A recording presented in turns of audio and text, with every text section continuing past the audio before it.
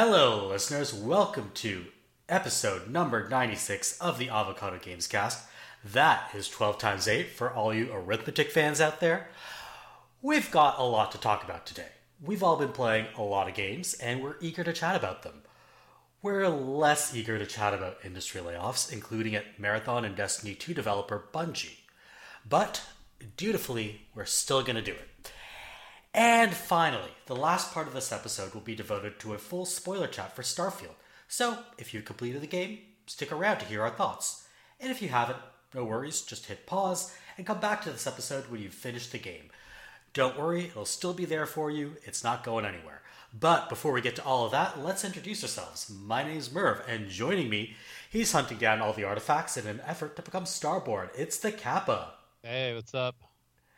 And she'll subscribe to any Dutch YouTuber in stilettos, making her podcast debut. Give a warm welcome to Quinley Thorne.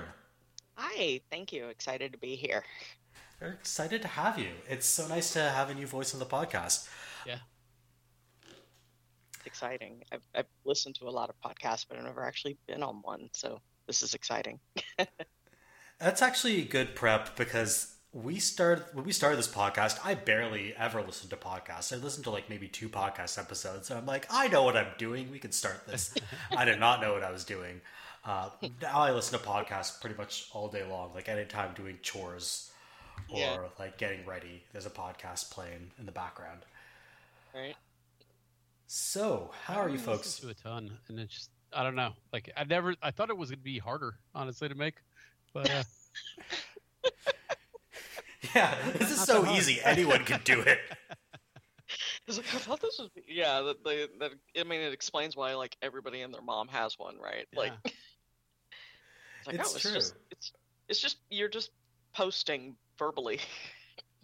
Pretty much. Like, I think to make an entertaining podcast, it does take some amount of skill and to figure out how exactly you're going to pace a podcast. Sure, but if your podcast is just talking to a mic for 2 hours, yeah, pretty much anyone can do that. Just get a mic, right? Yes.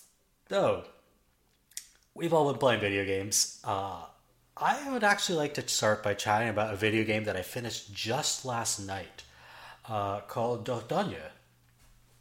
So, I don't know. Have you folks heard of this one?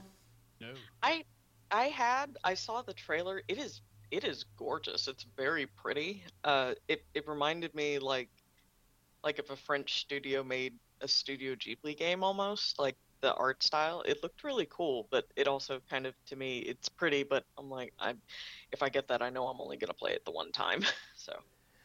Yeah, that makes sense. Playing the, whatchamacallit, Thirsty Suitors. I thought that was going to. Oh, yeah, that's. Oh, no. I have. We can get into cultural trauma in a second. Oh, okay. I don't think I can touch that one for a lot of reasons. For many of the same reasons that Venba kind of irritated me towards the end. But Dordogne. So, like Quinley alluded to, this is a very gorgeous game, watercolor kind of art style. But it even animates super well. Like, it looks really cool in motion. And it does have those, like, Studio Ghibli vibes. Like, almost like a kind of higher stakes My Neighbor Totoro. That's what I'd describe it as. Okay. Same kind of vibe. Like, yeah.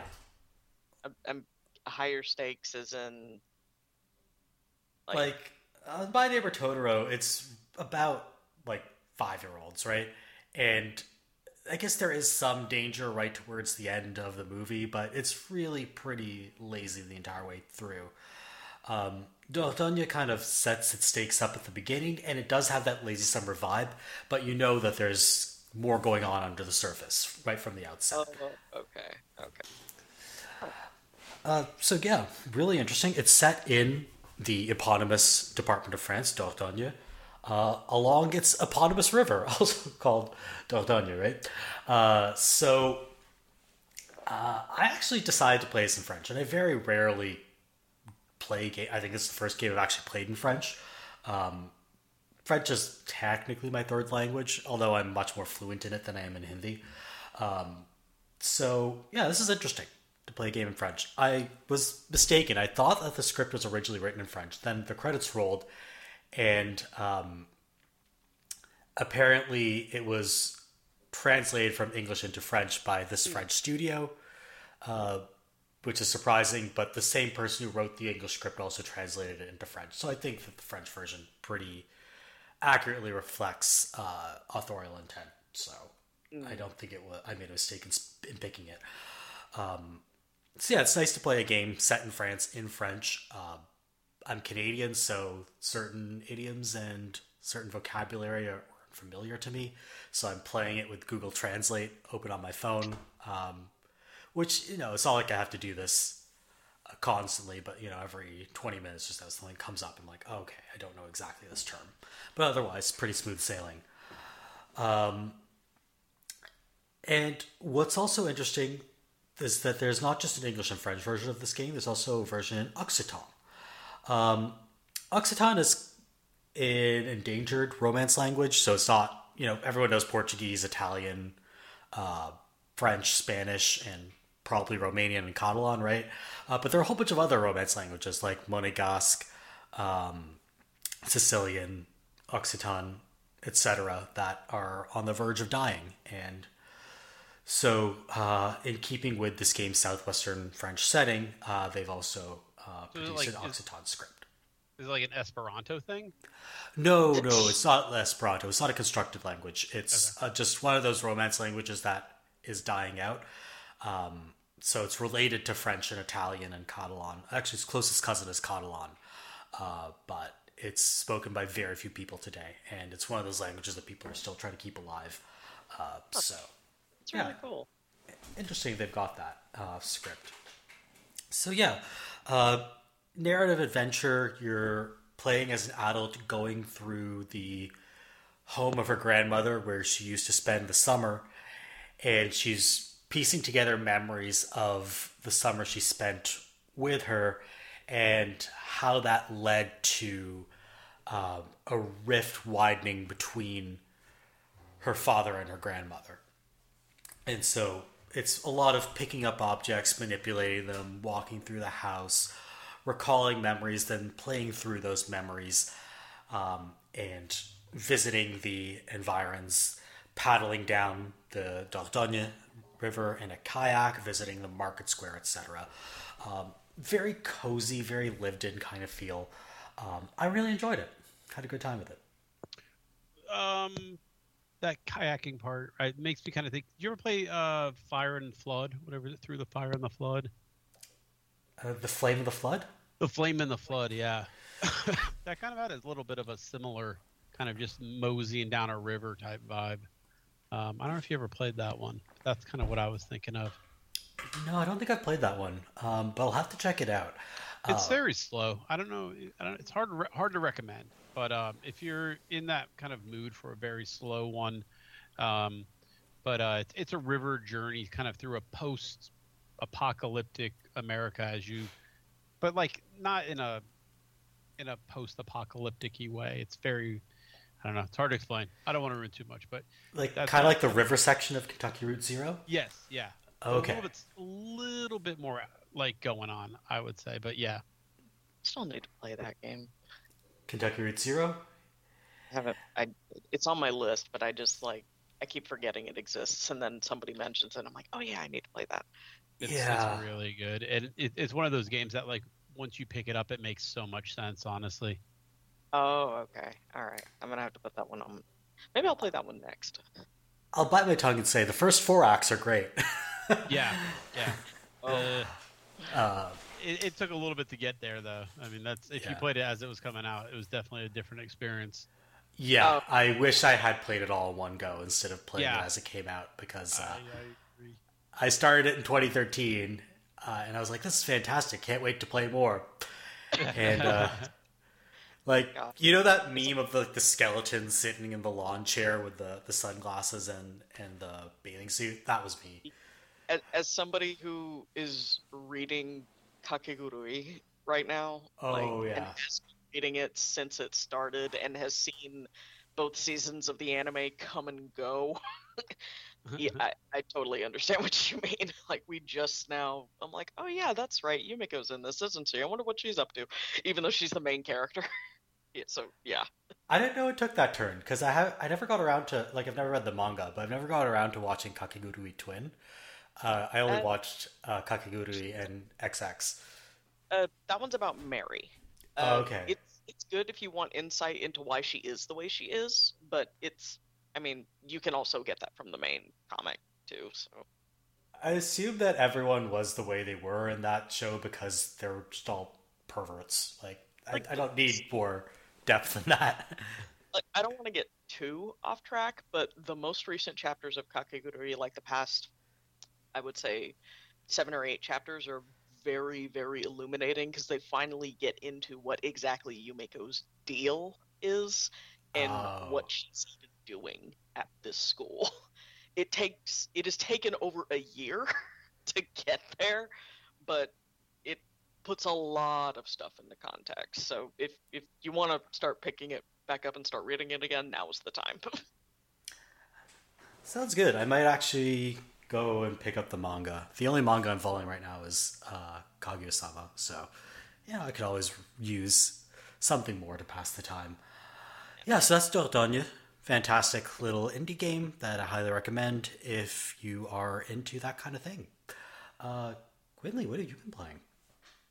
So I've been playing and posting about Alan Wake 2, Yeah. which Oh yeah. is the long-awaited sequel. The first one came out in 2010, and uh, similar to kind of similar to I guess maybe Kentucky Route Zero, probably maybe I don't know. They seem to be in the same vein, but took that kind of Alan Wake was going to take that kind of episodic approach, like they did it for the first time. So like whenever a new quote unquote episode, they'd be like, next time on Alan Wake. And you're like, oh shit, next time. And then all of a sudden, and then the games came out all at once and kind of defeated the purpose of that. It's like, next time on Alan Wake. It's like, when's it going to come out? Oh, it's right here. Oh, okay, cool. Uh, but, yeah, it's 13 years since the original game released. And how long I've since been, American Nightmare? oh, Jesus, American Nightmare. I could look this up. I got Steam open. I think like what American Nightmare came out what 2012? Probably. American Nightmare. It came out. Yeah, you're exactly right. 22nd of May, 2012. Okay, 2012. So yeah, so 13 years since the first one. However, I'm not good at math and it's early, so I'm not going to try. Uh, since 2012 for American Nightmare. I played it with my partner South this week. I played most of the saga segments. He played the Alan segments. Um, Easily might be my game of the year. Honestly, it might be. It is one. It is gorgeous. It is one of the most beautiful games I've ever seen. Uh, it is. It is such a joy to look at. There's the atmosphere is on point. It has easily some of the best sound design and dynamic lighting. Like normally when you play a horror game and you get that little notification like at the beginning of the game where they're like for good atmosphere make sure to play with headphones. It's like fuck you, have confidence in your game. Don't tell me how to play Yeah, it. you don't need to This make game, me scared. yeah, like but Alan Wake does not tell you that, but you need to play this game with headphones just to fully appreciate the sound design. I did not because we just played it on the TV, but even then, like we had to mess with the levels of the sound a little bit, like because everything is set to 100 and it doesn't really quite work if you have it Oh, all okay, set to yeah. 100. So like you have to turn like the music down. You're gonna have to turn the dialogue, frankly, all the way up, just because it's if you're playing it on a TV, they're very hard to hear, and you're gonna have to turn some of the sound effects down. Like I would say the sound effect to half, and then the background music to like maybe half the sound. But then we also had to like turn the TV up. But like once we, so it's a little finicky, so you're gonna have to mess with it a little bit. But once you do, like it sounded fantastic. Like uh and also like obviously because it's Alan Wake, and one of the main things about Alan Wake is the dark, and the dark and the light, and the eternal struggle they are locked in and whatnot. It has some of the best dynamic lighting I've ever seen. I Wait, think I mentioned this. the dark Huh? and the light is. Are you telling me that Alan Wake is Kingdom Hearts? Oh no, no, You're right. Oh don't my do god. this to me. Oh my. Oh my god. You guys. No, but I can see Alan Wake's Keyblade in my mind's eye, and I hate that. Anyway, Oh no! like it's the wood like it's the lamp. It's the angel lamp. That's like the handle. Oh my god. Anyway, but yeah, the dynamic lighting is fantastic, and it is done in such a way that like I mentioned this before when I was posting on the avocado about it, but like it's one of those games where even when most of the lights are on, it's still very dark, but not so dark that it's pitch black, unless that's one of the segments of the game where the power goes out frequently in this game. You are going to be looking for fuses, or a game staple, playing the hits, find a fuse. um, but it'll be like you'll be like the placement of all of the furniture and the clutter and the level design that looks fine in the light, and then when it's dark and you have a flashlight and you'll run past it, like one of them is like in one of the houses, there's like a banister along the stairs that's like decorative, and if you run past it, like when you're going down the stairs, the shadows move in such a way they're like, holy shit, is that a person? Oh, it's the banister thing. And That's like that's just awesome. one example, but that happens constantly, like over and over and over. There is so much, like there is nothing that is done like frivolously. Every single design choice in this game serves a distinct purpose, which is really fucking cool. The characterization and the acting is fantastic. Matthew Peretta is back as Alan, but only as his voice. The in the live action segments, he is played by a Finnish actor named, I forgot. Hold on. It's Iki Vilas or something. Hold on. Now I gotta look it up because I forgot. I I should have do been like that prepared. they've been kind of doing these motion capture voice actor combos lately, and it does make Yeah, sense that if you get an iconic voice to stick with that, but also mocap yeah. somebody else. But man, it pulls off in Baldur's Gate, for example. Oh yeah, Ika Willy. That's his name. Okay. So he's the live action. He's the one that Alan Wake is modeled after, and it's uh, it's really really cool the way they do it. I watched like one of the behind the scenes segments, and there's an interview with both Peretta and Ikavili, and they're talking about how like during that process, like Peretta would be doing, the voice lines for something, and then Ikavili might do something like while he's acting it out, and because he has to lip sync the lines essentially, and he may like give Peretta a suggestion like, hey, why don't you deliver the line like this, and how they just kind of that process fed back and in, back and forth between them, and you can really see like how well that works because I'll be honest, I forgot what Matthew Peretta looked like. So when the game came out and they showed Alan, I'm like, I don't remember Matthew Peretta being that tall, but okay. But it's like, oh, they're literally played by two different people, so that's fantastic. It's really neat. Yeah, it's really really cool. Arguably my favorite thing about the game is also kind of the one complaint I have about it, and that's that you have to have played Alan Wake, you have to have played American Nightmare, and you have to have played Control for the plot to make any Ooh, sense. okay. And like, yeah, it's a sequel. It says Alan Wake 2, so like, and the Yeah, remaster. American Nightmare though is kind of a little Yeah, rough, I think. yeah, but you have to play it to understand what's going with scratches, because Scratch doesn't really come up in Alan Wake the original until like the very end.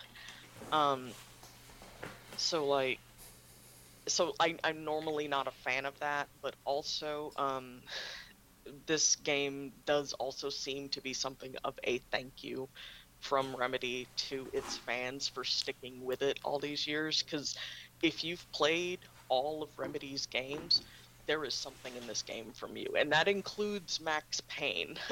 Some behind-the-scenes stuff. They wanted to bring Max Payne back for this game. They wanted Max Payne to be in it, but Rockstar would not let them because Rockstar owns the rights to him. But I also like to think that Rockstar was just like, you know what, you've put him through enough. Just, Yeah. no. You know, Max Payne is now in Mexico enjoying his $100 million in cash. Like, let him rest. But they do have like a stand-in character for Max Payne, and you can tell it's him because him and Max Payne have the same tie. And you're like, Oh, that's Oh, okay. I thought the stand-in would be like Saga's partner, who is also modeled by Sam Lake. So yes, that's correct. His Alex Casey is in universe. Alex Casey, and this was the case in the first game too. Alex Casey is a character that starts out as one of the characters that Alan Wake is like known for writing, and he's very clearly a parody of Max Payne. Oh, And okay. yeah, and so Saga's partner, Alex Casey, is a real person, and I don't want to get too much spoilers, but like he's like Max Payne if Max Payne were slightly more well adjusted. The next fight, and he does still drink, but it's not a problem. He's not popping Vicodin pills every 5 seconds or anything. Like, it's like if Max Payne had friends, basically. It's very cool. that's awesome. That's Very great. cool. I love that. Speaking of Sam Lake being in the game, I'm sure. Are y'all playing Spider-Man? The Spider-Man No. game? No, sorry, I don't own a PS5. I'm not playing it either because I don't give a shit about Spider-Man. But, you know, no offense to anybody who does. I don't care. But there were a bunch of dipshits on Reddit complaining about how Mary Jane in the new Spider-Man looks quote unquote too normal. Because supposedly she was modeled after one of the writers, which to my knowledge that is objectively false. Like, she's not, but she just looks like a normal human person, and it's like, thank God, a normal person. But I yeah, saw this, like, I saw a YouTube thumbnail about this, and I was like, I know I don't want to watch this. Yeah. the Too bad funny it's getting thing is- recommended for you. Like, why are you recommending this to me? Do you even know who I am? Sorry, go ahead. So the funny thing about this and why it relates to Alan Wake is they were complaining about this, and someone else points out it's like, okay, well Sam Lake does the same thing in Alan Wake, and he's in the game. He's just a normal dude. And their response to that was, yeah, but Sam Lake is actually hot though. Well, Which I'm Huh. like, while objectively correct on the merits, you're still making this argument in bad faith. yeah. Like, no, Sam Lake is objectively hot. We all know this. But I still, think that's they're not- just revealing something about themselves. I know. It's Which, it- like, they just you know, said, like, more oh, power to them. I hope they can, like, actualize their own internal truth at some point. I hope so too. But yeah, like this, it is a wonderful game. It is scary. It is deep, dark fears kind of scary. It's very disturbing. It's a very, for lack of a better way to put it, it's a very adult kind of scary. It does have jump scares, which I don't like generally. I think they're cheap, but they are limited to specific segments of the game. So after the first chapter, you'll start to recognize, like, okay, we're in jump scare territory, so they're going to start popping up eventually. But yeah, Alan Wake 2, fantastic. I love it. Yeah, a lot of people are kind of in the same mode. It's interesting to see how this kind of I don't know if it came out of nowhere, but a lot of people have been waiting forever for this, and then when it finally hits and it's as good as it's been, it's interesting to see a lot of the excitement around it. Yeah. It's, oh man, I would say like play Control, because Control does have an Alan Wake centered DLC. It's called Altered World Event, but everybody called it the Alan Wake expansion because that's basically what it was, and that kind of gives a little bit of info. But yeah, that's the one unfortunate thing is you kind of have to play Alan Wake and American Nightmare and Control to really understand what's going on, or you can just watch a long play. That's always an option too. You'll get the same thing out of it. I played Control, but I never played the DLC. I should probably go back and do that at some point, just to get a sense of what's going on. Yeah, Foundation is good. AWE is good. Yeah, go back and do that. For sure. Kappa, what have you been playing? Oh man, I got two. This one, sometimes there's this is going to be in the game of the year conversation for everybody, and sometimes it's like this is just going to be in the game of the year conversation for me, right? And I've been playing Return to Moria, the new Lord of the Rings Minecraft game. It kind of splits the difference, maybe like exploration RPG. Yeah. And I'm loving it, and it's at that price point I would call firmly in that double A. I think it's $39.99 new, which used to be $29.99. So you're kind of at least at that price point in my head, you know what you're getting there, right? But I am loving it. It's got a lot of shine to it. Very, very well polished. Pretty cool crafting system. Dwarves look cool. They sound cool. When you're like mining ore, you sing. I think that's really cool. And you just kind of slowly develop in the world, and you're basically you're isolated from the rest of the expedition that's there to take back Moria. As you kind of mine your way solo or with 8-player co-op. Wow. Yeah, that had me perked up because that's almost a small Minecraft server, and I do really love those types of co-op games. So I got this for my older son. He's been playing with me here and there, but I'm telling him about the lore of the dwarfs. Very lore heavy. In parts, they actually got Jonathan Rhys Meyers to do the voice, and it starts with something Rhys Davies. Jonathan Rhys Davies, yeah, John Rhys Davies. Yeah, Jonathan Rhys Meyers is the young hot one. One of the things I like is how it starts. It basically is Gimli saying, "Yeah, we're tired of everybody else telling our stories. We're going to tell a dwarf story now." From the dwarf perspective instead of hobbits telling about what dwarves did. And I was like, oh, that's kind of a little dig, but I liked it, A little dig? Yeah, there you go. Nice. But overall, very, very comprehensive exploration RPG. That's kind of how I describe it. It feels like I used to play this game a lot, and tying it to Minecraft probably isn't the best thing to do, honestly. But those kind of games where you would just like, okay, well, I've got to build this to build this to build this.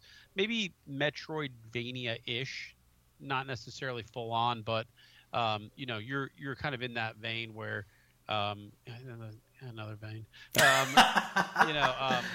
You're kind of there where you feel like you're making the progress through what you've been mining and what you've been finding, and I really like that. I thought that's a cool way to do it. So it's like authored content, not procedurally generated. Right. It might be a little bit procedural. It's hard for me to tell because they do have world seeds. But okay. I've been playing my own world. I've played 3 or 4 dwarfs, and at least I would say the vast majority of it is layered, right? So that you have to do certain things to get to certain things. The procedural content might come, through, hey, this room might have this statue, or it might have this ore, or it might not, but generally speaking, it's all there. So, sorry to interrupt. So, yeah, no,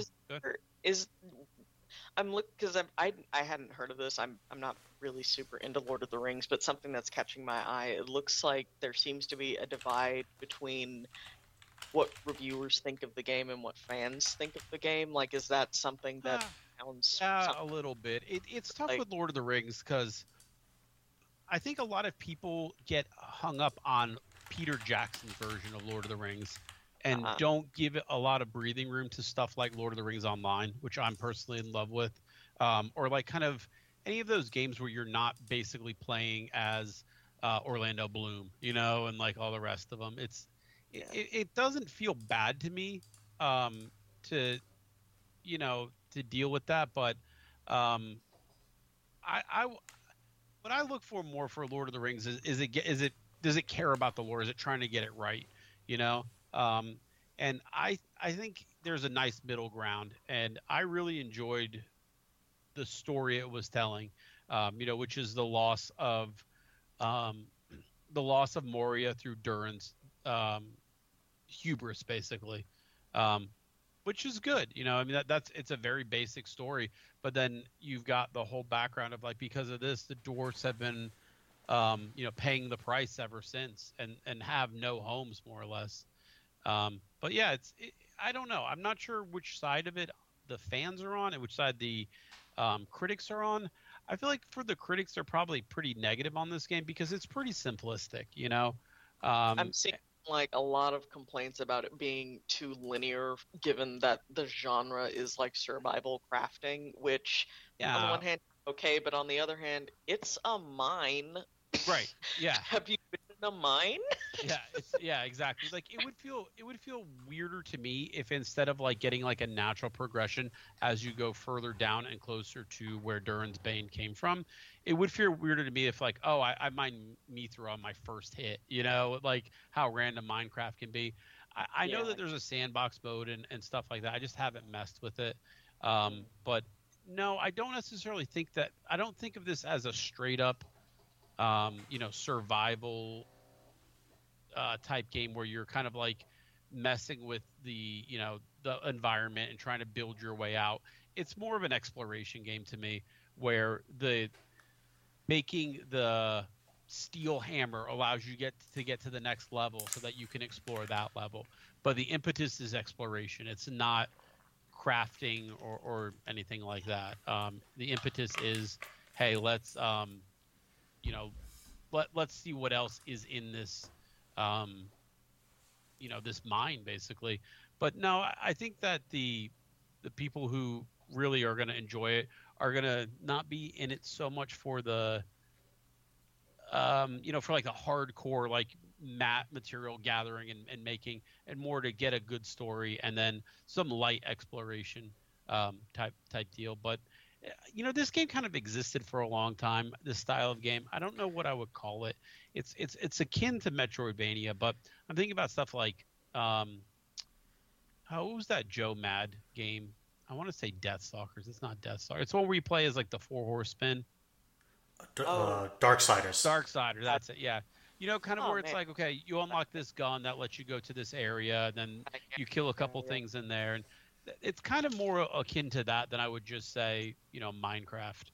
That okay. So like Darksiders, because I played the first one. I didn't play the other two, but the first one very much reminded me of the first three, maybe the fourth one. I didn't play the fourth one, but the first three God of War games were Yeah, very much like that. So it's right. more in kind of old school early aughts open adventure game ish, or not quite Yes. open. Feels Yeah. open, but Feels yeah, open, but you definitely start, if you really start to dig in, you start to see the trail under your legs. But yeah. no, I think that's probably why it felt so comfortable to me, because I'm very familiar with that style of game basically, because it's what I grew up playing.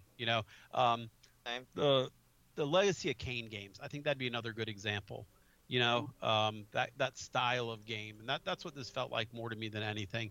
So you're in there mining, but you're not mining every rock you come across trying to find the perfect sword or whatever. It's much more about getting from place to place. Ooh. The other game I played is War Tales. Yeah, man, I'm all over the place on that game.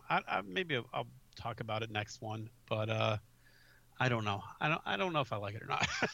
So, I go back and forth every time I load it. Sometimes you load a game and you just look at it, you're like, ugh. Why did I buy this? Yeah, and then it's Game Pass, so I don't feel too bad. But yeah, it's There you go. definitely like there's some times where I go to like load it up and I'm like, oh, this game, what did I do? What am I doing here? But yeah, it's I don't hate it. I've got up and down. I want to kind of maybe give it one or two more areas before I figure out what I really think on it. But So I'm it's the not sure if same anybody devs else has who played that one. it's the same devs who did Dune Spice Wars, right? Is it? Yeah, it's That Shiro wouldn't Games. surprise me. It's Square Games. That doesn't surprise me. They also did Northgard and something called Darksburg. Oh, that's interesting because I did like Northgard. I did enjoy that game. Oh, they did Evoland. Okay. Yeah. They're kind of a quirky developer. War Tales it leans more into the serious, but there's definitely some quirk going on there. I'm liking it more than I thought I would, but I really there's some overworld map annoyances that I'm really kind of beating my head against. I think if you've experienced it, you'd understand it, but it's kind of one of those. This is a top-down open-world RPG, correct? Kind of, yes. So you play as this you play as this like band of friends going around trying to solve problems, mostly by killing things with swords. That kind of game. Yeah. You're not gonna like find out like a peace process or anything. So, but you go through these slices and then you have to like make adjustments based on the area. There's a lot of like trade items. There's a ton of little weird crafting things. You have to feed your army. You have to repair your weapons. You have to recruit things. What I'm digging though is the actual combat, which feels a lot to me like Final Fantasy Tactics. It's a turn-based, everybody's got a job. Everybody's got a skill. That's the part I'm really digging. It's everything else in the game that I'm kind of bouncing off. So I feel like I can't really be fair until I give it a little bit more time. But yeah, so far kind of mixed on it. Interesting. So there's one other game that I've been playing that I'm just going to briefly discuss, which is the new Super Mario game, Super Mario Brothers Wonder. I'm a little over halfway through it, I think, at this point. I'm enjoying it quite a bit. So I think we've all played a Mario game before. We all kind of know what the deal is. This is a Mario game. There's not much more to it than that. But I will say, I don't think this game actually puts its best foot forward. Yeah, I've heard that. That's surprising because I have heard the opposite. I've heard nothing but good things. So I'm curious to see what makes you think that. So yeah. My input is coming from my kids who are kind of more frustrated with it than I thought they would be. But yeah, I don't know. What are you thinking, Murph? So what I'm thinking is, like, I will say when I say it doesn't put its best foot forward, I mean that it gets a lot better. But the first couple of worlds it just feels like Nintendo forgot how to be Nintendo for a little bit. It starts off way too gimmicky. It has all these like cool level design ideas, but just doesn't build on them. It just throws out an idea and then it's gone. So nothing ever builds on top of anything else. And it doesn't really teach players how to deal with these mechanics. It just throws them kind of at you at kind of intermediate difficulty and doesn't develop them harder or doesn't teach you how to use them. So it doesn't ramp anything up. And those are the first two worlds where you think you should be introducing things and then slowly ramping them up. Mm-hmm. Which is a very classic Nintendo method to use. Yeah, that is like pretty much their design philosophy across most of their games. And they don't really go back to that design philosophy until maybe the third world. And then after that, it's like, okay, this is a classic Nintendo game, just gussied up and made to look really pretty for the year 2023, where they develop course elements across kind of introductory courses in the world, and then they mix and match them. They make them more complicated as you go through the world. So it kind of teaches you how to interact with these things, and it teaches you about all the cool things you can do with these mechanics and course elements, which I wish they'd put in the first two worlds. So I'm enjoying it a lot more than when I started. When I started, I was just like, I don't think this is very good. But now, as I'm going through it, I'm in the 5th or 6th world now. It's a lot more like what I was expecting, what the critics were saying about the game. That's a choice to do it that way. Like, is there any like indication as to why the first two worlds, like, does it feel like the first two worlds are almost like a different game, like they're their own kind of standalone thing, and then like by the time you get to the third world, then it feels cohesive. Like that seems like a strange way to start a game. So it feels artistically and mechanically very much of a piece with the rest of the game. Just in its approach to level design and progression and pacing, it feels very un-Nintendo. It felt almost like some of the levels in the early going, they were so gimmicky, it felt like I was playing like the greatest hits from Super Mario Maker. Oh wow. Okay. That's not a good feel.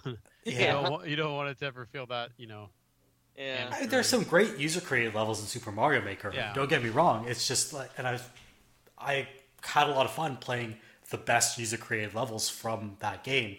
But when I sit down to play a Nintendo platformer made by Nintendo, I want the levels to feel... Yeah, you want the polish. Yeah, like Nintendo. Exactly. I want that polish. I want that particular approach to level design. So I think my guess as to why the initial going is the way it is, I'm guessing when they play tested it, the feedback they probably got was that it was too easy and too tutorializing in the early going. So they probably backed off that. And I think they really, really wanted to show off the Wonder Flower gimmicks. So to explain how this game is set up, every major level, I should say, has a level gimmick that's usually a hidden secret called a Wonder Flower. And when Mario grabs a Wonder Flower, or Peach or Daisy or Luigi or two Toads or Toadette grabs this Wonder Flower, it transforms how the level works and completely changes the mechanics of the game. So, for instance, you might grab a Wonder Flower and then you'll see a targeting reticle on screen and Bowser's trying to kill you with a giant laser cannon. Or gravity might get reversed. Or there might be a stampede of enemies across the screen that you have to ride. And I've given away 3 of them. There are so many of these that I don't feel like I've really given away the game. These can range feeling really, really cool to just kind of silly and gimmicky. I'd liken it a bit to, it's like, you guys know the sitcom Community. It's like Community as a video game. Some of the gimmicks work and some of them just don't. Okay. That's a way to describe it, I guess. Yeah. So overall, though, now that I've gotten into the rhythm of things, and now that the game seems to have kind of recaptured that Nintendo approach to design, I'm enjoying it a lot more. You just kind of have to slog through the first world and part of the second to get there, unfortunately. And I will say the other criticism I'll make is Nintendo just needs to let go of some of the archaic elements of these platformers. Like that whole control scheme where you control running and jumping with a single thumb and you move your thumb between the Y and the B button. Kind of like you press it with you press both buttons with the same thumb at the same time. Oh, I know what you're talking about. Yeah. Yeah, we have so many buttons on controllers now. It just doesn't need to be like that. And I understand it's a holdover from the old games. It's archaic. We don't need it like this. Yeah, I guess that's one thing, like, and I mean, y'all have probably heard me complain about the Switch controls in general and how you cannot remap controls without going into the settings. So is it kind of similar to that? Because like that's what it feels like, and it's only with Nintendo like first party Nintendo titles on the Switch. Like they're the only ones that don't allow you to do that. Most other games like on the Switch, because they're cross-platform, they allow you to remap the controls. Like, do you think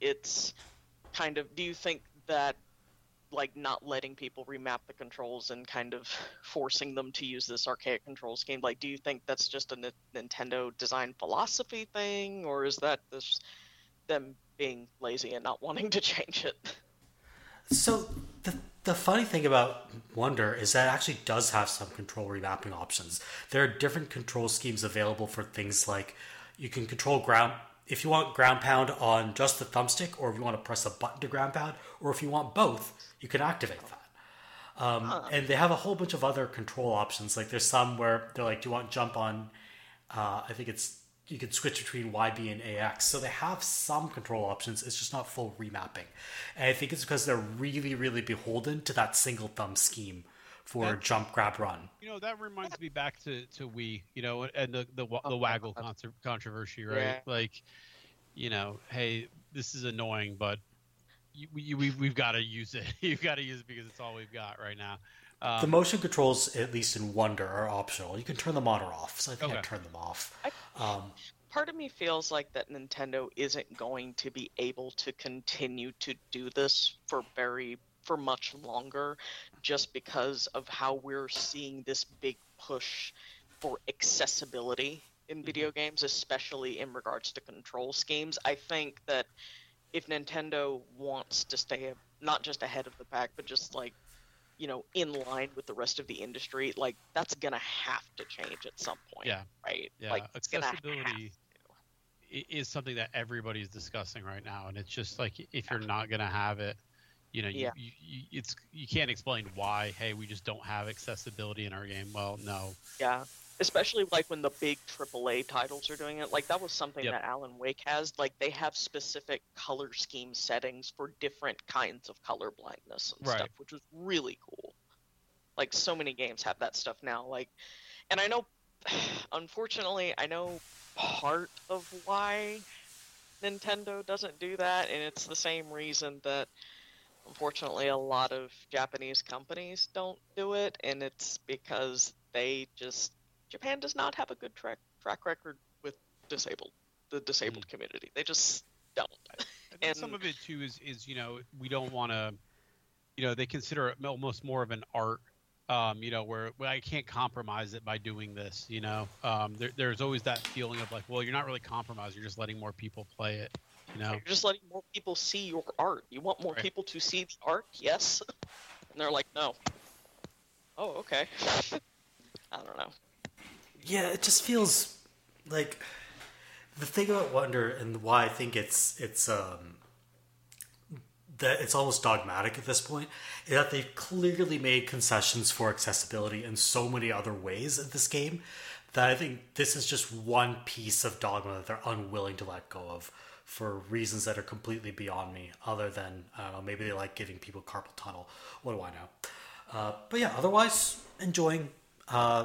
Accessibility concerns notwithstanding, I'm enjoying Super Mario Bros. Wonder. Not really a Game of the Year contender for me, but honestly, sometimes just playing a good game is good enough. So yeah. All right. Quickly, is there anything else you've been playing, or shall we move on to discussing layoffs? I started playing because I completely forgot it came out, Atelier Ryza 3 yesterday. Listen, Atelier. Oh yeah. There's I completely forgot it came out. Yeah, it's an Atelier game. You run around, you grab stuff, craft. Something I do find interesting about it is that they made some minor tweaks to the controls. One of the things about it is her sprint is incredibly fast. Weirdly fast almost. And also her sprint, if you're sprinting and you grab stuff, she doesn't do, normally there's an animation where she'll stop and pick something up, but now it's more Breath of the Wild. Well, she'll just pick it up as she's running. Her animation is she'll sprint and then she'll reach out her arm and grab at the air and it'll pick it up. So that's pretty cool, I guess. I just started it, so I don't really have a whole lot to say about it, but I do like it. It's pretty, so it's nice.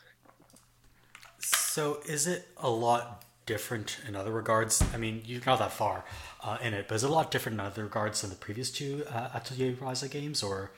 Honestly, no. It's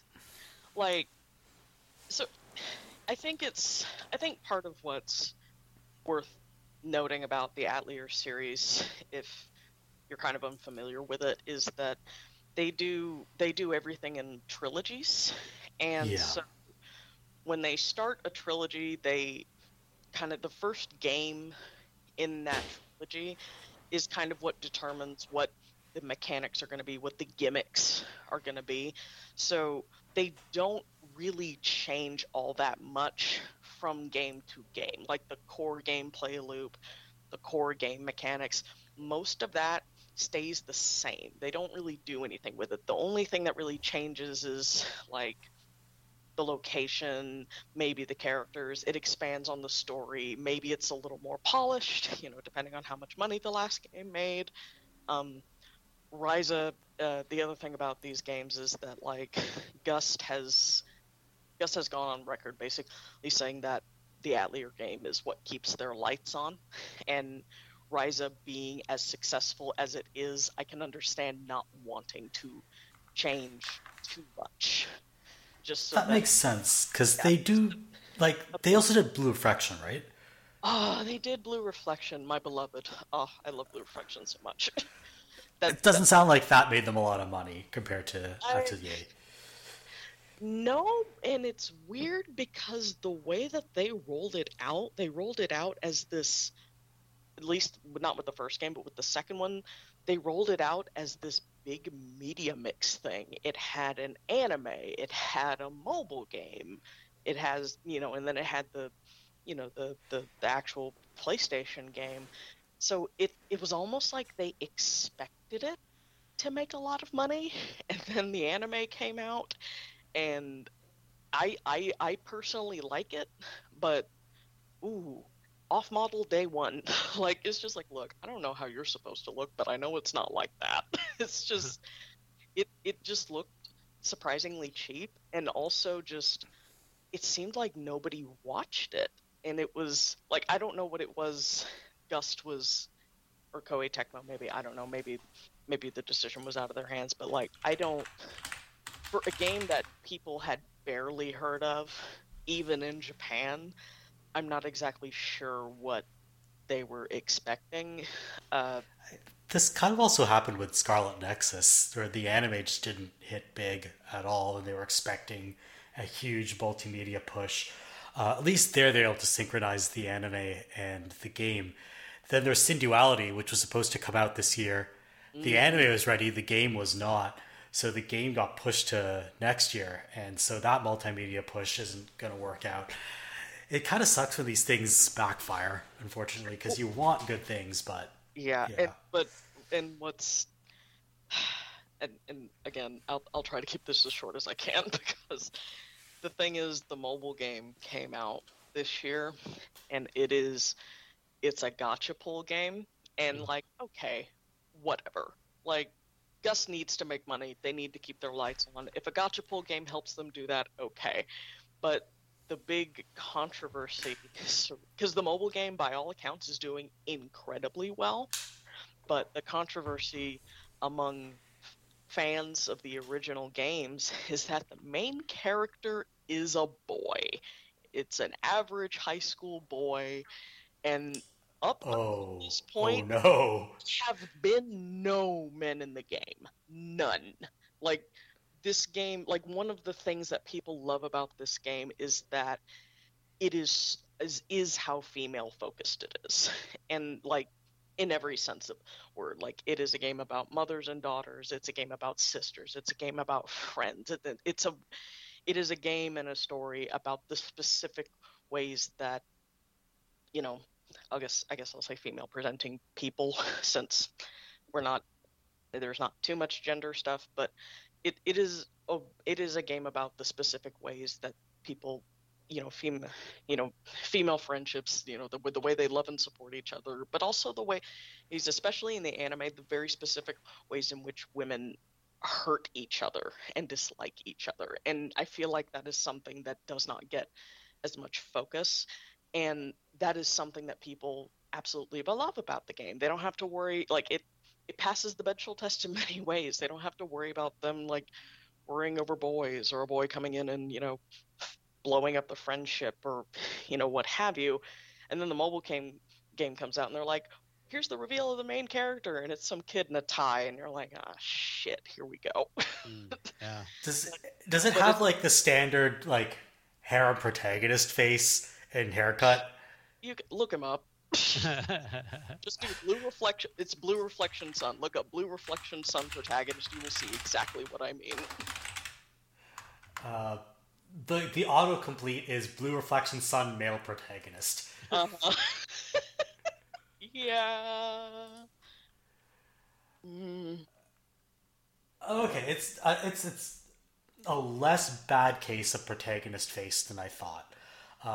It could be so much worse. If you ever want like the worst a case of male harem protagonist face, look up the protagonist of Hajime no Garu, or like My First Girlfriend is a Gal. Look up that guy. Oh, Oh, you know what I'm talking about. Fantastic. That's exactly the reaction I thought I was going to get. But yeah, anyway, that's why they're like, so yeah, like when Atelier does their trilogies, like once they have the game mechanics and the gameplay loop set, the only thing that really changes is story, the location. They may add some characters to it, like to freshen it up. Like usually, generally, each entry in the trilogy will have more and more characters, and the graphics will improve, generally speaking, so it'll be prettier. Everybody gets new updates, but as far as the core gameplay loop, it's not that different. So like if you played the first Atelier Ryza, you'll be able to play this one. It's fine. Like it's the same. Like if you liked that one, you'll like this one. And that's something that has worked for Gust in terms of this series. I do want to play the remake they did of the very first Atelier game, because it was never released in the West, and that recently came out as well. So maybe I'll play that at some point, and maybe I'll have more to say about it, because it's the very first one, the one that started it all.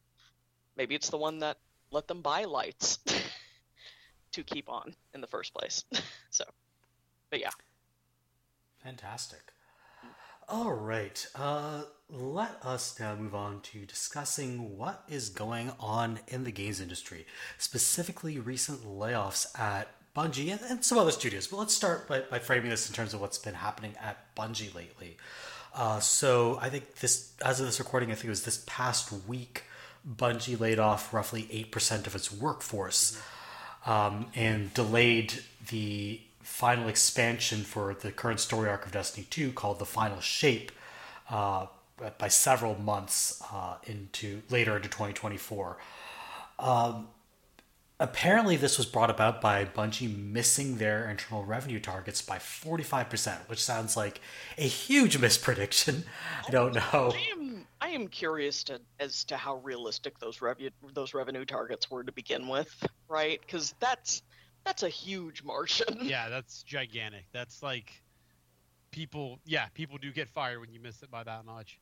Yeah. My understanding is that they were not out to lunch with these predictions. They were rosy, but not ridiculous. Oh, is my understanding.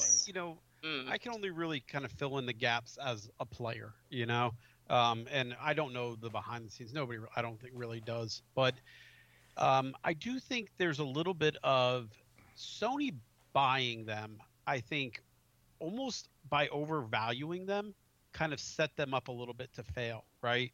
Because now...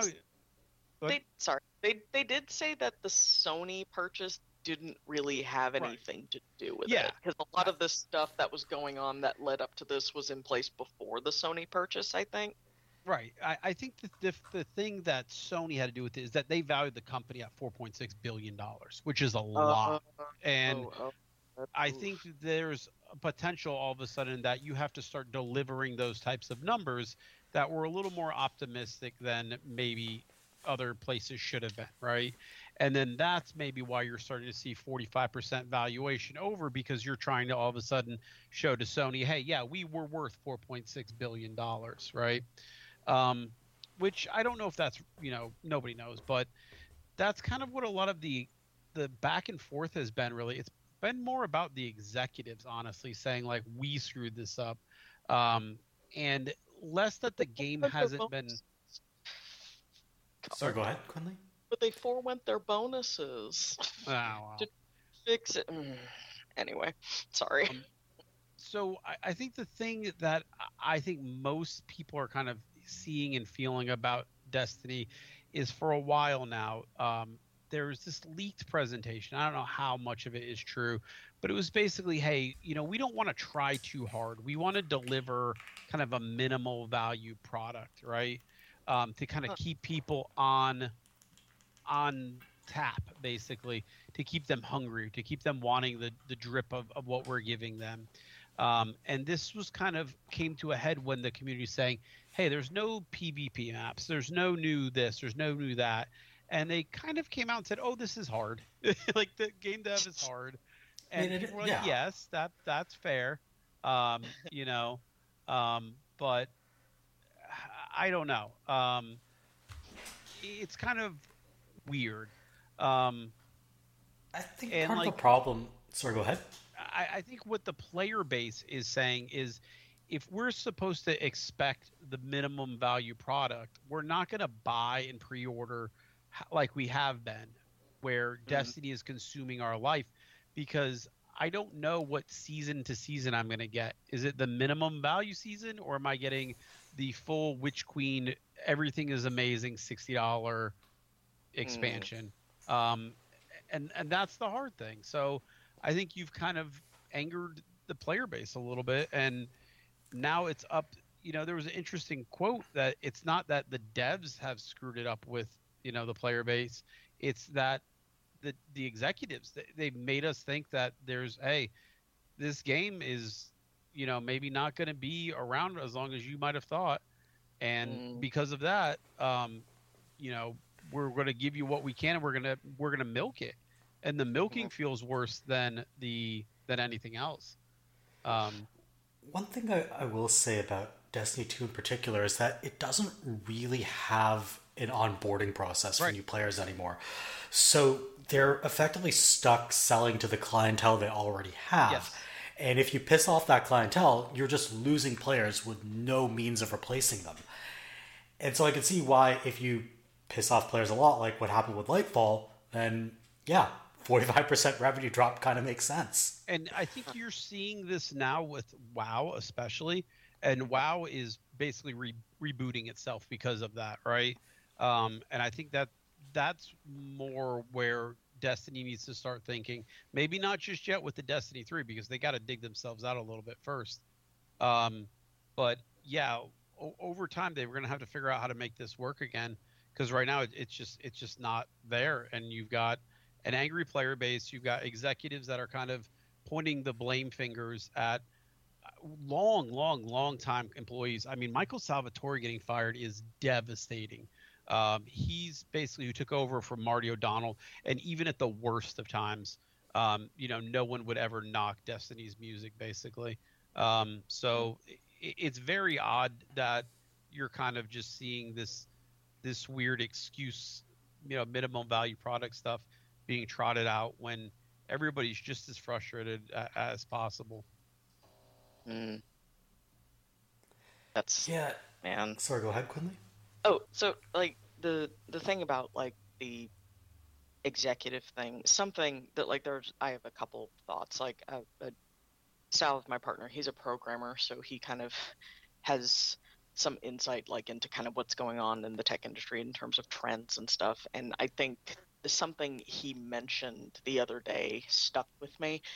He mentioned seeing a post on Reddit or something. I think it's been removed, but it was talking about how the current managerial and executive class in the tech industry doesn't know how to code. And not only do they not know how to code, they have no familiarization with a development process. So they don't understand how long a feature takes to implement. They don't understand how long it may take to do bug testing. Like, a bug testing cycle may take a really short amount of time, but they still have all these bugs. But, the only reason it took such a short amount of time and they were able to quote unquote do so many is because they did all the easy ones first, right? Right. Like, just things like that. But so they do not have a firm understanding of how development cycles work and how long it takes, how much manpower you need to really get a project out the door, but they're still being hired to manage these projects. And that is something that I think is, I mean, it's happening in pretty much every industry right now, is that, you're getting a bunch of people, with, managerial and project managing experience, but they don't know anything about the industry that they are in. They don't have any familiarity with the norms. And that's why you get shit like the Unity debacle earlier this year. It's like, what the fuck are you talking about, and why did you think that was a good idea? But it's also, like with the tech industry specifically, the thing that is so striking about the fact that you're getting a current managerial class that doesn't know how to code is that for a long time it wasn't that way, because of how like niche and specialized a lot of the tech industry was. Like if you were in there, you just basically made your way up and you knew how to code, and you had a fundamental understanding of how everything was supposed to work. And it's just not like that anymore. I'd have to see what Bungie's C-suite or their executive managerial section looks like, because my understanding is that a lot of them actually did make their way up through the trenches, and maybe it's just been so long that they've forgotten what it was like back then. Yeah, back in the '90s when they were like coding up Marathon. Yeah, it's definitely happened before with other studios where Blizzard, for example. I think it's funny because I think 5 or 6 months ago, I was like, Blizzard, BioWare, Bethesda, and Bungie are all kind of falling apart at the same time. And I was so right. Oh my God, BioWare. Oh my God. Dreadwolf is never going to see the light of day. I'm just going to go ahead and say that. So make or break too for them if it does. Jesus. Like the other thing is that I think as far as what's happening to the industry, it's kind of the same thing that's running roughshod over everything, we know and love. And it's financial capitalism. And I think an interesting microcosm of what is happening in the industry is the recent release of Silent Hill Ascension, which was a fucking shit show because it was marketed as this multi kind of media event where it was a choose your own. They marketed it, I think, as like a kind of telltale game that like a whole bunch of people could get into a chat, watch at the same time. It'd be streamed live, and they could, vote on how the game proceeds.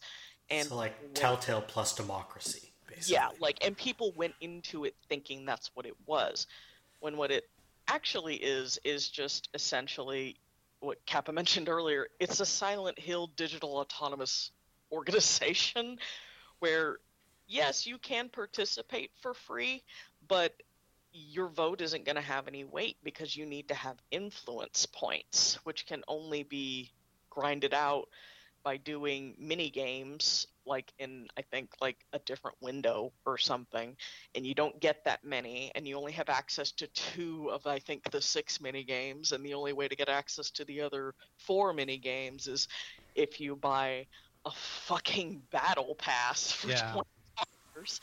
And then the other thing, the chat for the first episode was unmoderated. So you got a whole bunch of people just kind of saying any old thing in there, and they eventually had to disable it because people kept typing Kojima come over and over again. And then, even then, even though they disabled the chat, if you paid for the battle pass, you can still be in the chat. So they took something that was essentially useless, like why the fuck would you buy that, and then they gave it they retroactively gave it a privilege to it. And then it kind of feels like this really is a microcosm of American democracy, where billionaires can just scream whatever the hell they want on, I guess it's called X now. That's basically what this is. It's like people shelling out money for the privilege of being Elon Musk. Yeah, or just shelling out money just for. And the other thing about the Telltale is I've never played a Telltale game, but my understanding is that it's almost like a visual novel in that there are choices that you make multiple regular points throughout the game, whereas with Ascension, you only make a choice at the end of the show. Okay, Like, so it's like that now shuttered Disney ride where you chose your ending by vote. yeah, yeah. And Okay. like, I think something that, like, to give an idea, I guess, to, you know, younger listeners, if we have any, um, like, is If you're to an under 18, why don't listen to this podcast? Yeah. Sorry, go ahead. But I think a really interesting thing just to kind of think of how far video games have come, because I mean, all things considered, video games is still a very young industry compared to other sectors of the entertainment industry. But the thing I think of, weirdly enough, is video game advertisements in the 90s is a really good example of just how far removed financial capitalist ideas were from video games compared to now. Because you look at magazine ads for games in the 90s and early 2000s, and you get the impression that these ad agencies knew what video games were, but not why people like to play them. They're just like, I don't know, it makes money, I guess. So they just kind of put anything out there and they're like, hey, buy it. I don't know. Like, there was nothing about the actual game because, like, they hadn't played the game. They didn't know what the game was about. Like, I think of the Shenmue ads on TV, like, which, do y'all remember the Shenmue ads? Mm-hmm. No, I think I was a little too young for that. Yeah, they made it look like a kung fu movie or something. Yeah. Oh, okay, yeah. Yeah, and then it's like, he's like, isn't that right? And then whatever the name of the main character is, the female character, and then you hear another woman's voice go, like, it's like, who's whatever the girl's name is, and then you look at it, and apparently the whole narration that's been happening over the commercial is a dude thinking about Shenmue while fucking, and you're like, what?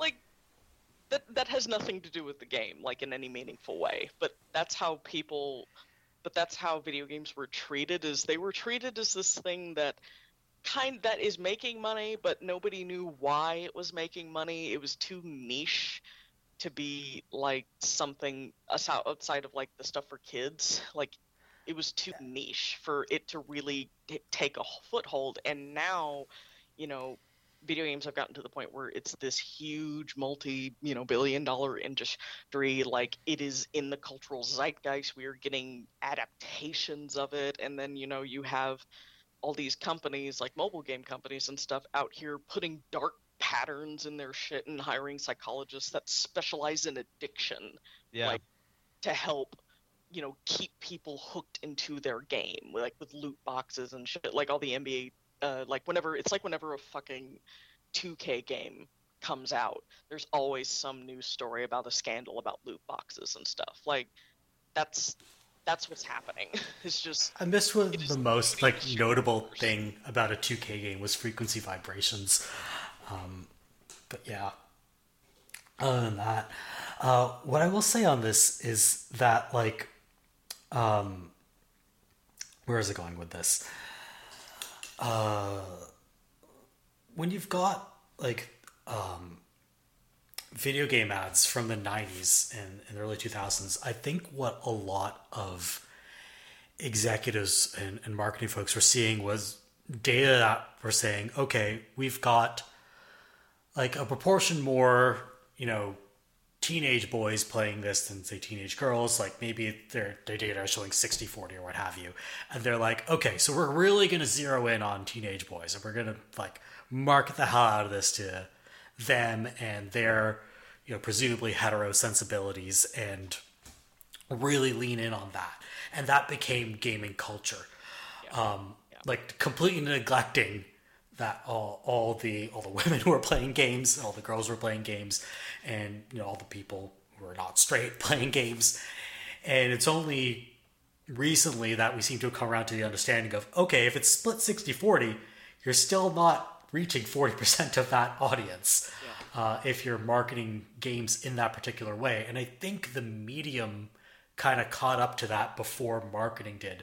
So there's this really awkward time in especially the early 2010s, where it seemed like gaming had moved on, but the marketing for those games had not, and it created this like really awkward juxtaposition. Yeah. And I think, like, Gamergate, while not like that's not specifically where it came from, I think Gamergate, like coming out of that era, like is significant, right? Because it kind of is the last gasp of that era that yeah, you have this movement that latched onto something that, let's be frank, was actually completely unrelated to all these issues, yeah, and then co-opted it and turned it into this almost rebellion against feminist analysis in video games and the acknowledgement that women were a significant portion of the gaming public. And it was, in some sense, a last gasp of those ideas. And I mean, it still lingers in discourse and in certain discords, if you will. But I'm glad that the culture as a whole seems to have, to some extent, moved on from that, at least. yeah. And I mean, like that's on the one hand, it's kind of like, that is kind of like with any kind of niche subculture or hobby, that's just kind of one of the growing pains of becoming mainstream, right? Like that's one of the steps you kind of have to go through. And like, yeah, okay, that's fair, but then the next step is where we are now, where everything, now that we have everybody on board, now that everybody is included, we can now focus on getting all of their money. Yeah. So it is now become, instead of a duty to the audience, it is now all duty to the shareholders. And like you mentioned, Kappa, with Sony, purchasing Bungie and overvaluing them, like that's what they're focused on. They're not focused on the players as much, because even though they should be, because the players are the ones that are going to be giving them that money, you'd think. But one thing too, especially with Sony, is if you remember, their purchase of Bungie really wasn't about Bungie themselves. It was about their knowledge of how to be the one company that's making games as a service work, right? yeah. And supposedly Sony was going to do, what was it, Merv, like 12? Yep, 12 live service games. Yeah. And like one by one, they kind of fell apart. And then it ended up being like, okay, well, never mind. We might not be doing this, and I think now they're having third parties do it, if I'm right. Like, I think like Sega's doing one for them. No, Hyenas fell apart, and I think Sega's Super Game is cross-platform.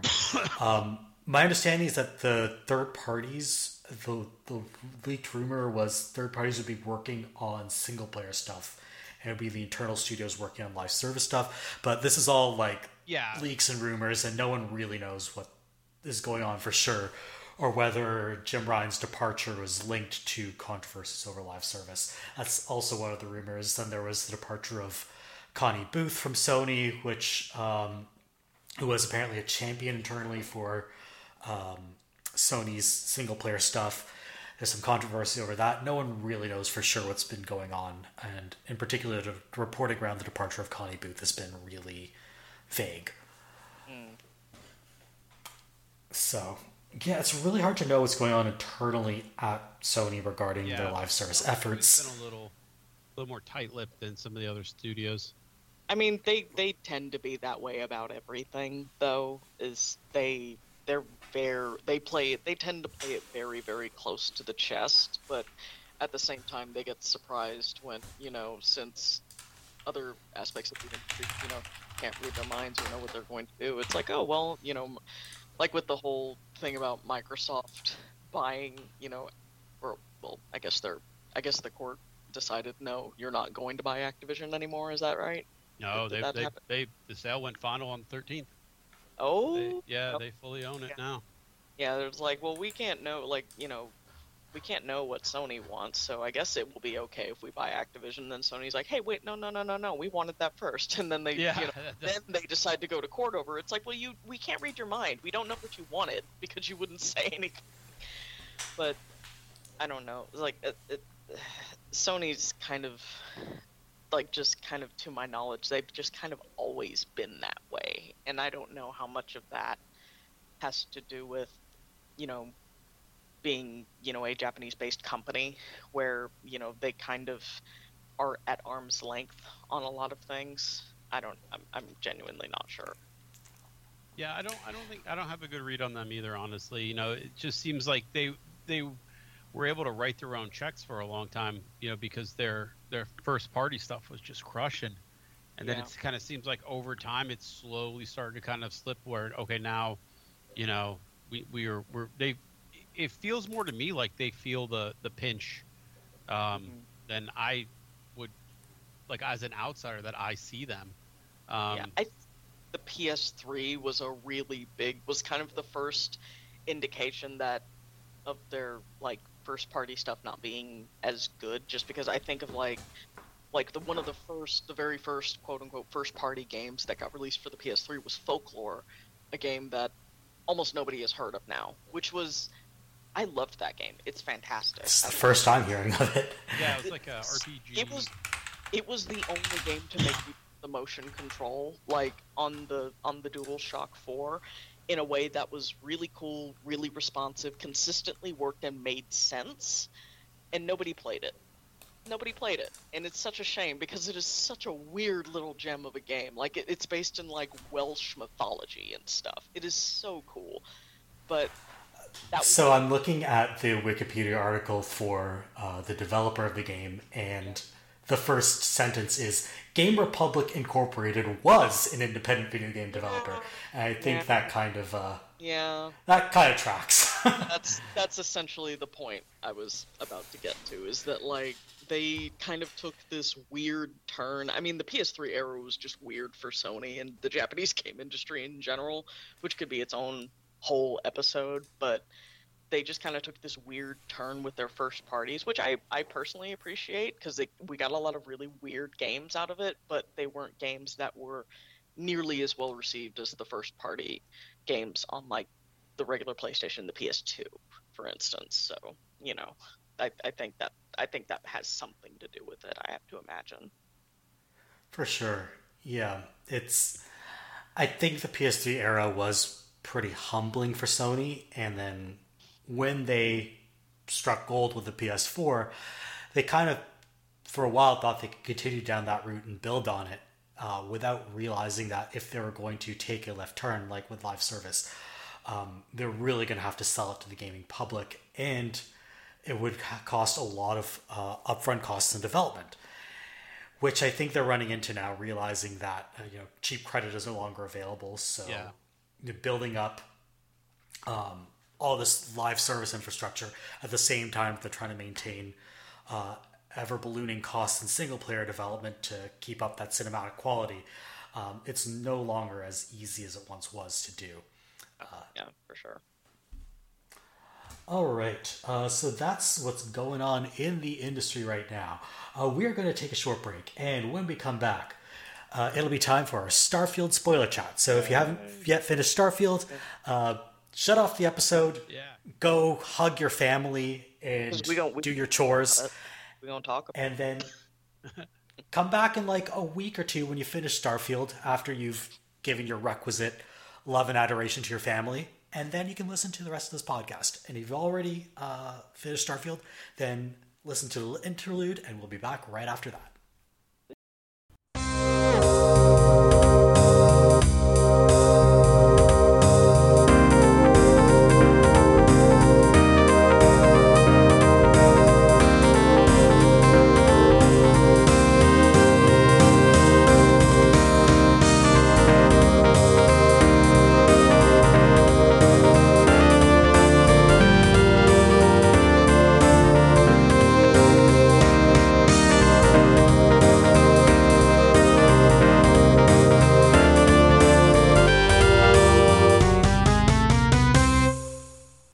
Welcome back to the Avocado Games Cast. I hope you enjoyed our little musical interlude, a little ditty that I composed back when I was a high school student. That's a MIDI recording of that whole nonsense.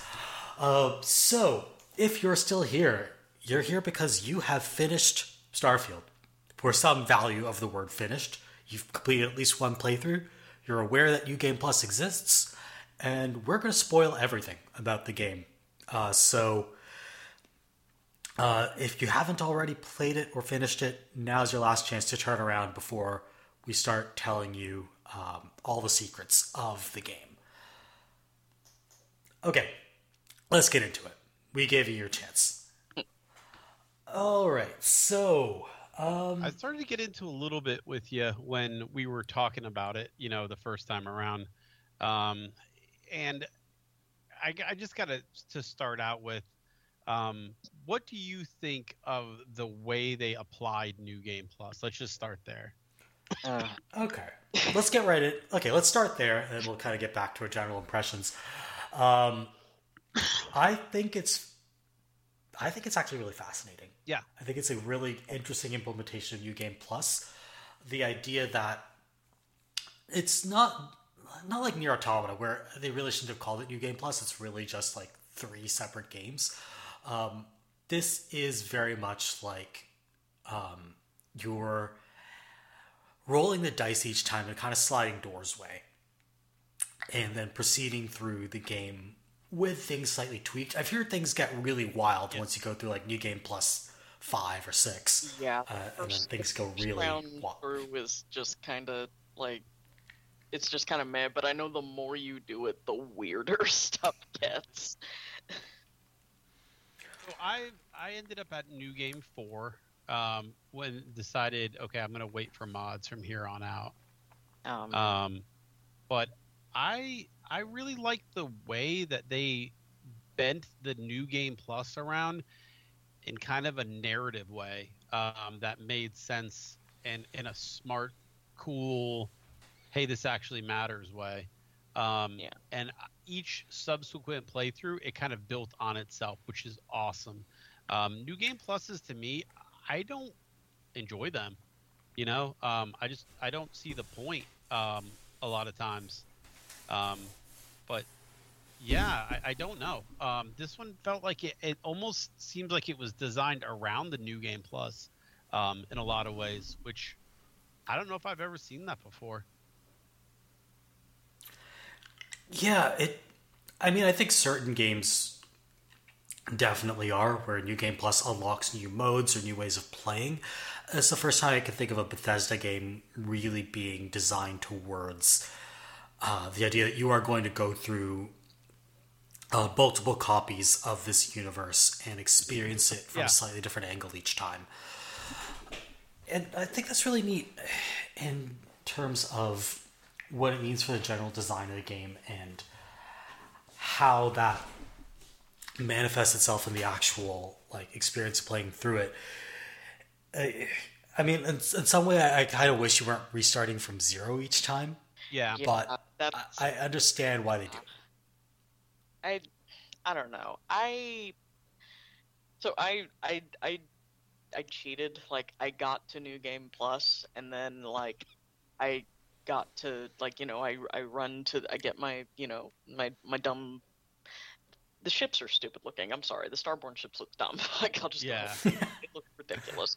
But again, my they look a little Giorgio O'Keefe. Yeah. I'll say. Yeah. And I get to the lodge, and it's just like, hello, I am from the future. Here's what you need to do, and they're like, oh, okay. They don't even question it, and I'm like, really? And so I just went back to my old save pre New Game Plus, but the thing about you keep all of your levels, but not all of the stuff that you've found. I can understand it to a point. It's a brand new universe. There's a good chance that some of the planets, maybe they're not the same, but also there are so fucking many of them. How would you know? I think they should let you keep at least some of the planet stuff. If you have all of the skills and everything, scanning planets is a lot easier. But I think because of the way that the game is structured and because of how much content there is, it's the thought of doing New Game Plus is a bit daunting, especially with the faction quests, especially the Ryujin quest in particular. I'm I'm gonna have to do all of that shit again. Fuck that. Just because that's the thing that usually keeps me from doing New Game Plus is I get excited. Yeah, I'm gonna play the game again, and then I remember the specific part of the game that I absolutely hate, and then I'm like, oh, I'm gonna have to do that again. Never mind, I don't want to do it. There's a fair amount though that I will say, like some of the more annoying quests actually you can skip, just yeah. basically through dialogue, and be is yeah. it the Starborn option? Yeah, there is. I know there's one for the UC Vanguard where you're just like, it is fate, and they're like, oh shit, okay, well, all right then, and you're like, wait, really? That's it? Yeah, no, there's a couple that are like that, and it's like, no, actually, I'm the Starborn. I know how this works, and then like you can just be like, yeah, I just know how this works. See you guys later. I'm gonna go fix this. And yeah, there's a couple times where you know the knowledge, and you talking to people is like, wow, how do you know that? That's weird. And then you're like, yeah, I'm from the future, basically. And they go, okay, well, quest over. I love that people just believe you. Like, you could just be some rando. You could be some weirdo from nowhere. You just, like, it was like, no, I believe you. It's like, well, okay. I do like how this game has kind of weird internal justifications for stuff like that, where, like, you can join opposing factions and nothing gets affected. I love the in-universe reason for why you can join both the Crimson Fleet and UC Vanguard and betray UC Sistef. It's because no one likes a Conde. Yeah. I don't think he's a sanctimonious asshole. Like, Jesus. Whatever, it doesn't matter if you blew up his ship. And I think what kind of ties it all together to me is that a lot of Bethesda games tell you you're important, but they don't really show you how, right? But this is like next level, you know what I mean? Importance. You you can relive the future basically, or the past, as many times as you want, and you can fix it till it gets right. It reminds me of that Tom Cruise movie. It got renamed. Tomorrow? I think it was like Live, Die, Repeat or something like that. Yeah, Edge of Tomorrow. I think Live, Die, the name of the manga. Live, Die, Repeat ended up being the tagline of the movie. Yeah. The Live, Die, Repeat is the manga, and the actual film, I think, was called Edge of Tomorrow. Yeah. And so, like, that's kind of what I feel like every time I load up a Starborn. I'm kind of like, okay, I've learned. I learned enough. I've done the quest, and I think it kind of incentivizes you to not, maybe like min-max push through super hard your playthrough, and instead do it kind of what your character is comfortable with, kind of. But yeah, I enjoyed it. The ending kind of came out to me almost out of nowhere, and I think that the Unity idea is a cool one. It's kind of that metaphysical whatever, maybe doesn't make a ton of sense, right? But overall, like I thought it worked out well for the series. Yeah, I'm very positive on the main plot of this game. Like more positive than I am about the game as a whole. In that there are very few games or very few works of art that really explore or cover scientific exploration in a way that doesn't feel like a cautionary tale. Yeah. Exactly. Like everything feels like some variation on Mary Shelley's Frankenstein. Where, doing science has major consequences that hurt a lot of people. And it feels like a really unnuanced and frankly shallow, like, I'm not insulting Frankenstein, by the way, but like what followed in Frankenstein's wake, let's say, has taken this really unnuanced and shallow view of what scientific progress and achievement looks like. And I like that this is a game that talks about the costs and the drive behind curiosity, right? And how that leads to scientific progress, which can come at personal cost, might come at cost for others, but this game really emphasizes the personal cost here and the personal consequences of pursuing that kind of dream. Yeah, I'm, I don't know. I'm back and forth on it. I think like this is like because I was talking with my partner last night and about this game and something that we both kind of steadily realized is that like the further removed from we got from Starfield, the less we liked it. uh, I like the note that I have here is Starfield is one of the worst games I've ever sunk 193 hours into. And Marv like, had the opposite. That's interesting. well, I so it's why I wanted sorry, to. Quinley. Let's you. Huh? Yeah, What's go ahead, Quinley.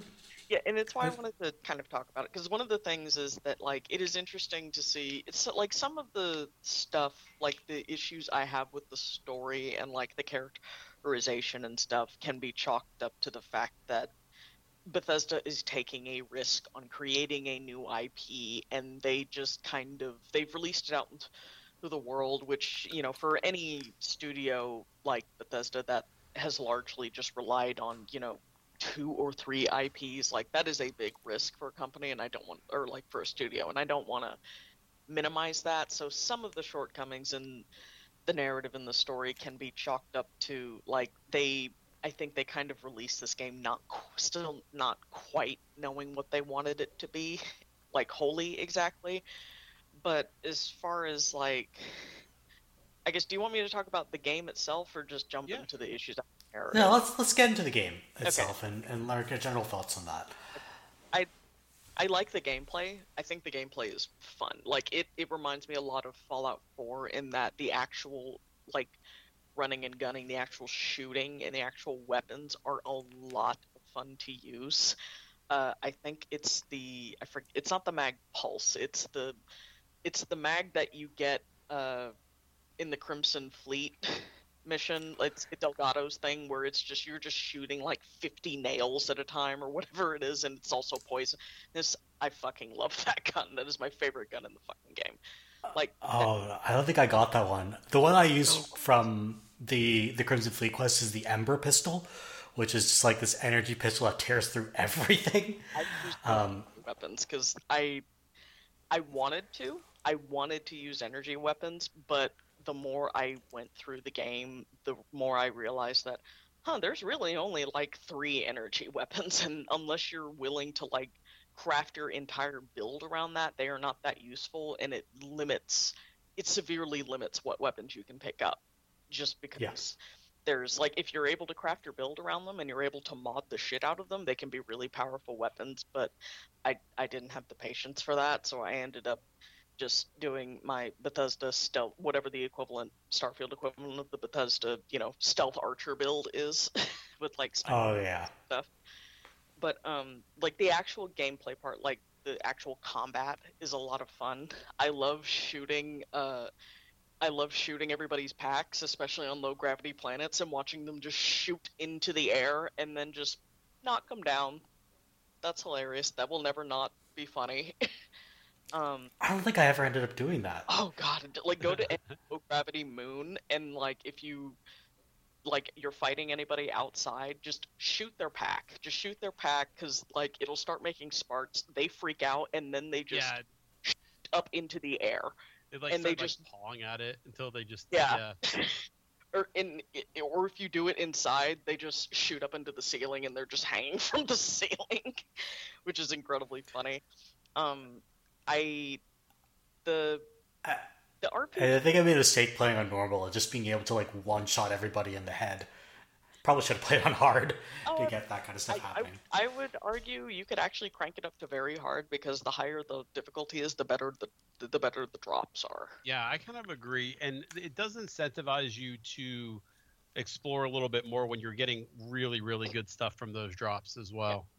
yeah. Like I've gotten some fantastic legendaries after I kicked up the difficulty, but like like I don't like the piloting. I don't like the dogfights that much, and like Me I neither. mentioned Yeah. this earlier, but I have a phobia, like a pretty legitimate phobia of space and space travel. I don't like the idea of being in space. I don't like the vacuum of space.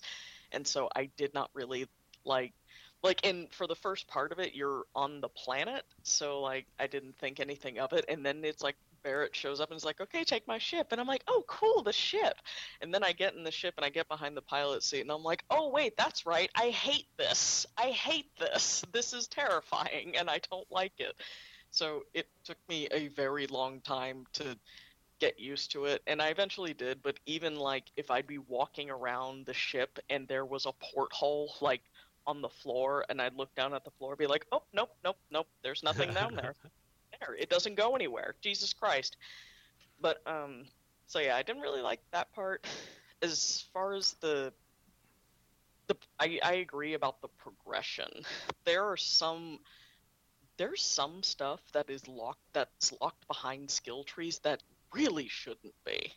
Like, it's really weird how the skill tree works. Like, at first I was like, oh, this seems really cool, but then, like, there are some really simple things that I feel like boost pack usage. I don't know why that's a skill. Boost pack usage, like, I feel like that should have just been a tutorial thing. I feel like the oxygen stuff,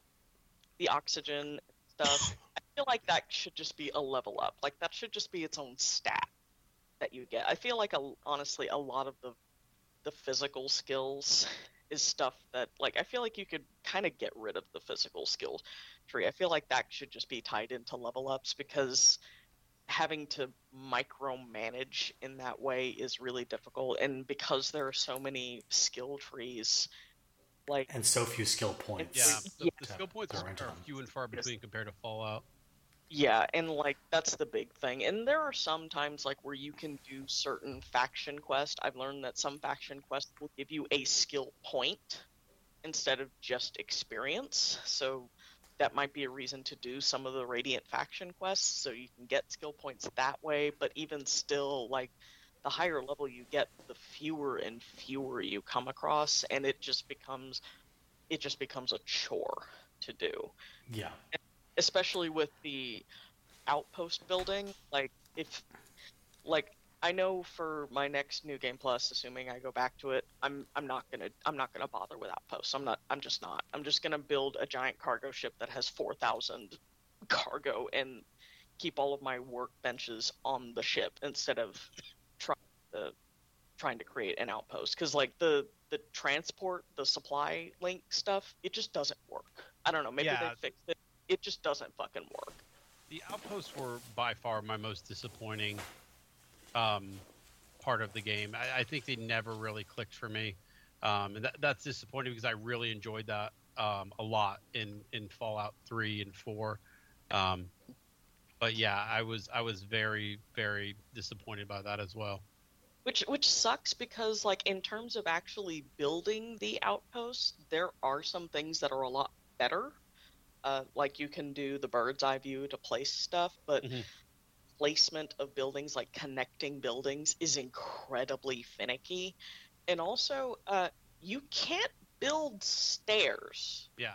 It's like there are stairs tagged into the but they're on the inside. So, like, for me, like, with the cargo thing, like, I had all of these, warehouses where I was keeping stuff, and I had to keep building more and more, and I didn't want to, like, spread it out, because, you only have so much space in the actual outpost. So I ended up building up, and I'm like, well, I'll just build stairs. And then I look, and I'm like, I don't have any what? There's no stairs. So I had to build, have ladders?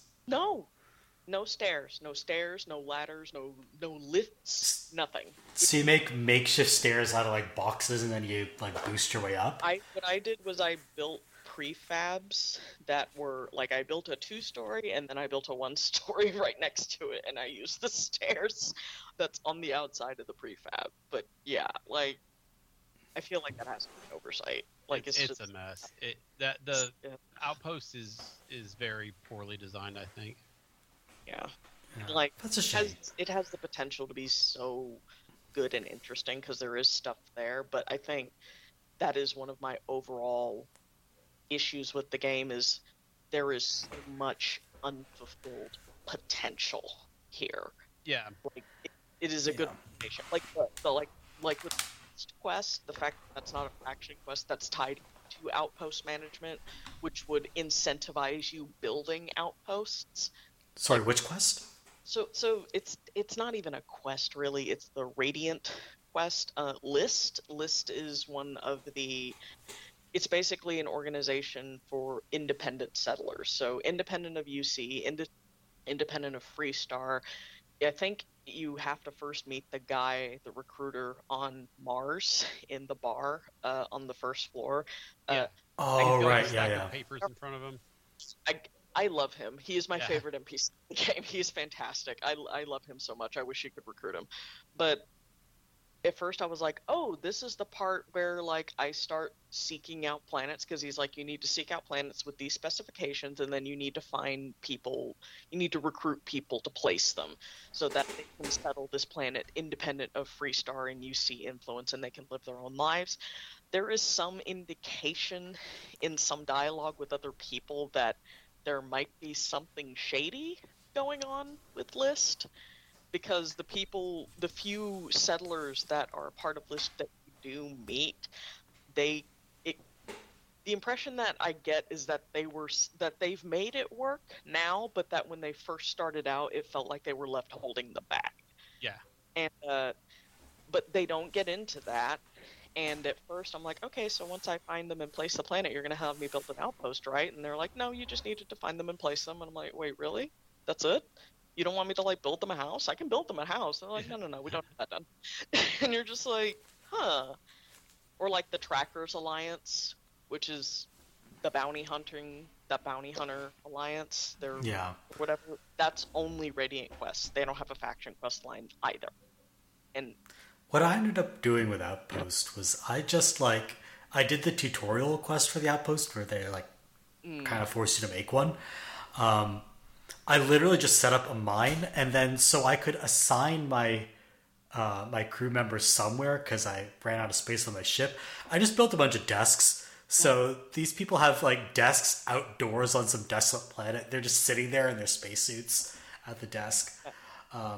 And that's like that's like behind skills is how many people you can assign, how many people you can have on your ship, but you end up with really big ships that can have like 7 people, but you can only carry 3, which is annoying.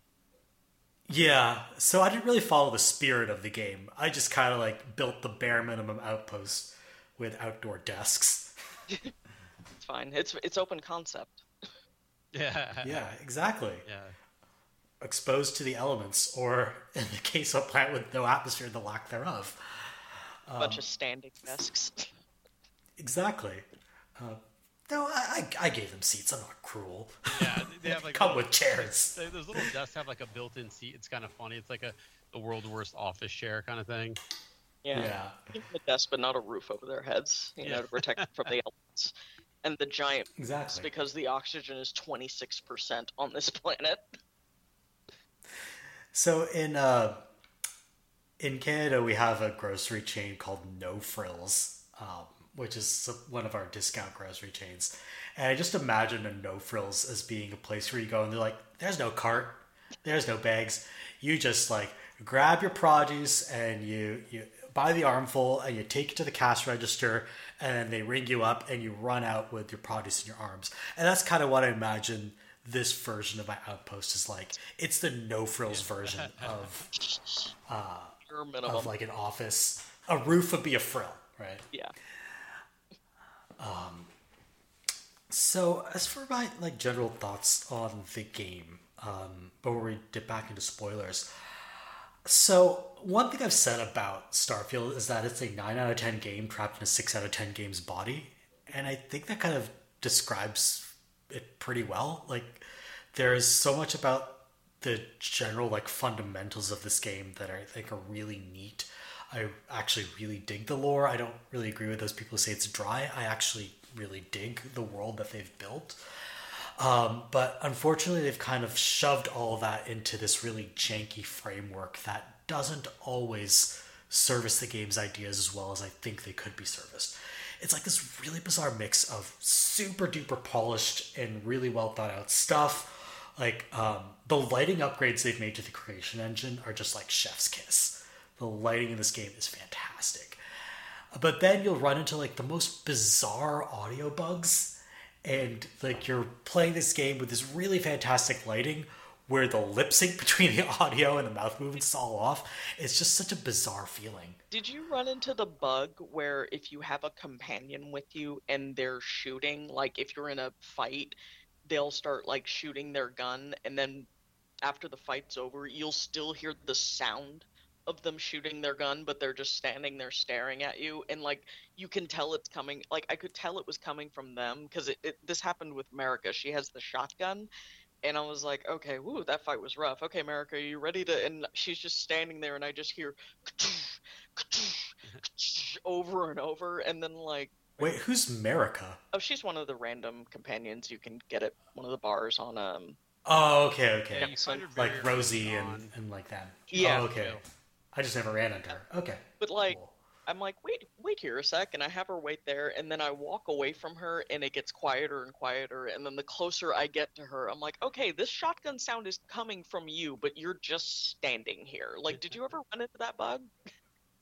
No, the bug that I kept running into, which a lot of people have, but it's not consistent across installs, is that the first line of dialogue that an NPC speaks will always be out of sync with their mouth movements, and then the mouth movements and sound catch up for subsequent lines. And this happens for literally every conversation, unless you interrupt an NPC mid-speech. Huh, I never ran into that. My particular one was there was a weird, like every time a door would open, like the game would just like try to load the sound, and you could hear the sound, but the game itself was crashed. That was always the most frustrating. I mean, that's playing the hits. That's a Bethesda classic, though. Yeah. I didn't have a single crash. I think I win. I had a lot of crashes at first, and like when I went to look at it, like it honestly it turned out to just be my graphics card. So I just bit the bullet and bought a new, very nice graphics card, frankly. Oh, but wow.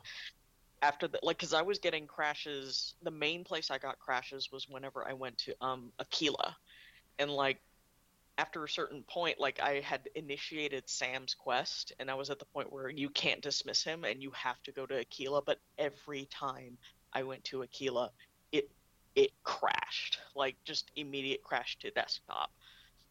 But once I upgraded the graphics card, I was able to. I'm like, okay, well, time to test it, and I played it for 16 hours straight, no crashes. Aquila is actually one of the places with that really, really impressive lighting. And I'm sure it's probably what's like crashing it because it's processing a lot. If you go walk along the ramparts of the city, and especially if you stand there at sunrise and sunset, what they do with the lighting there is just absolutely fantastic. But it's probably really taxing on the graphics card. It also is where my frame rate would get hit the most. Yes, same. Like even with the nicer card, like if there are like a lot of, especially that first area where you walk through the entrance and there are like a lot of people walking around, especially during the day, like just it's a significant dip. And then like once you get further in, it's not as bad. But yeah, my frame rate would dip from like 90 to 25 maybe, and I'm running on an RTX 4070. So yeah. So it's like, okay, it's just going to be a PowerPoint for like these next few steps. Yeah.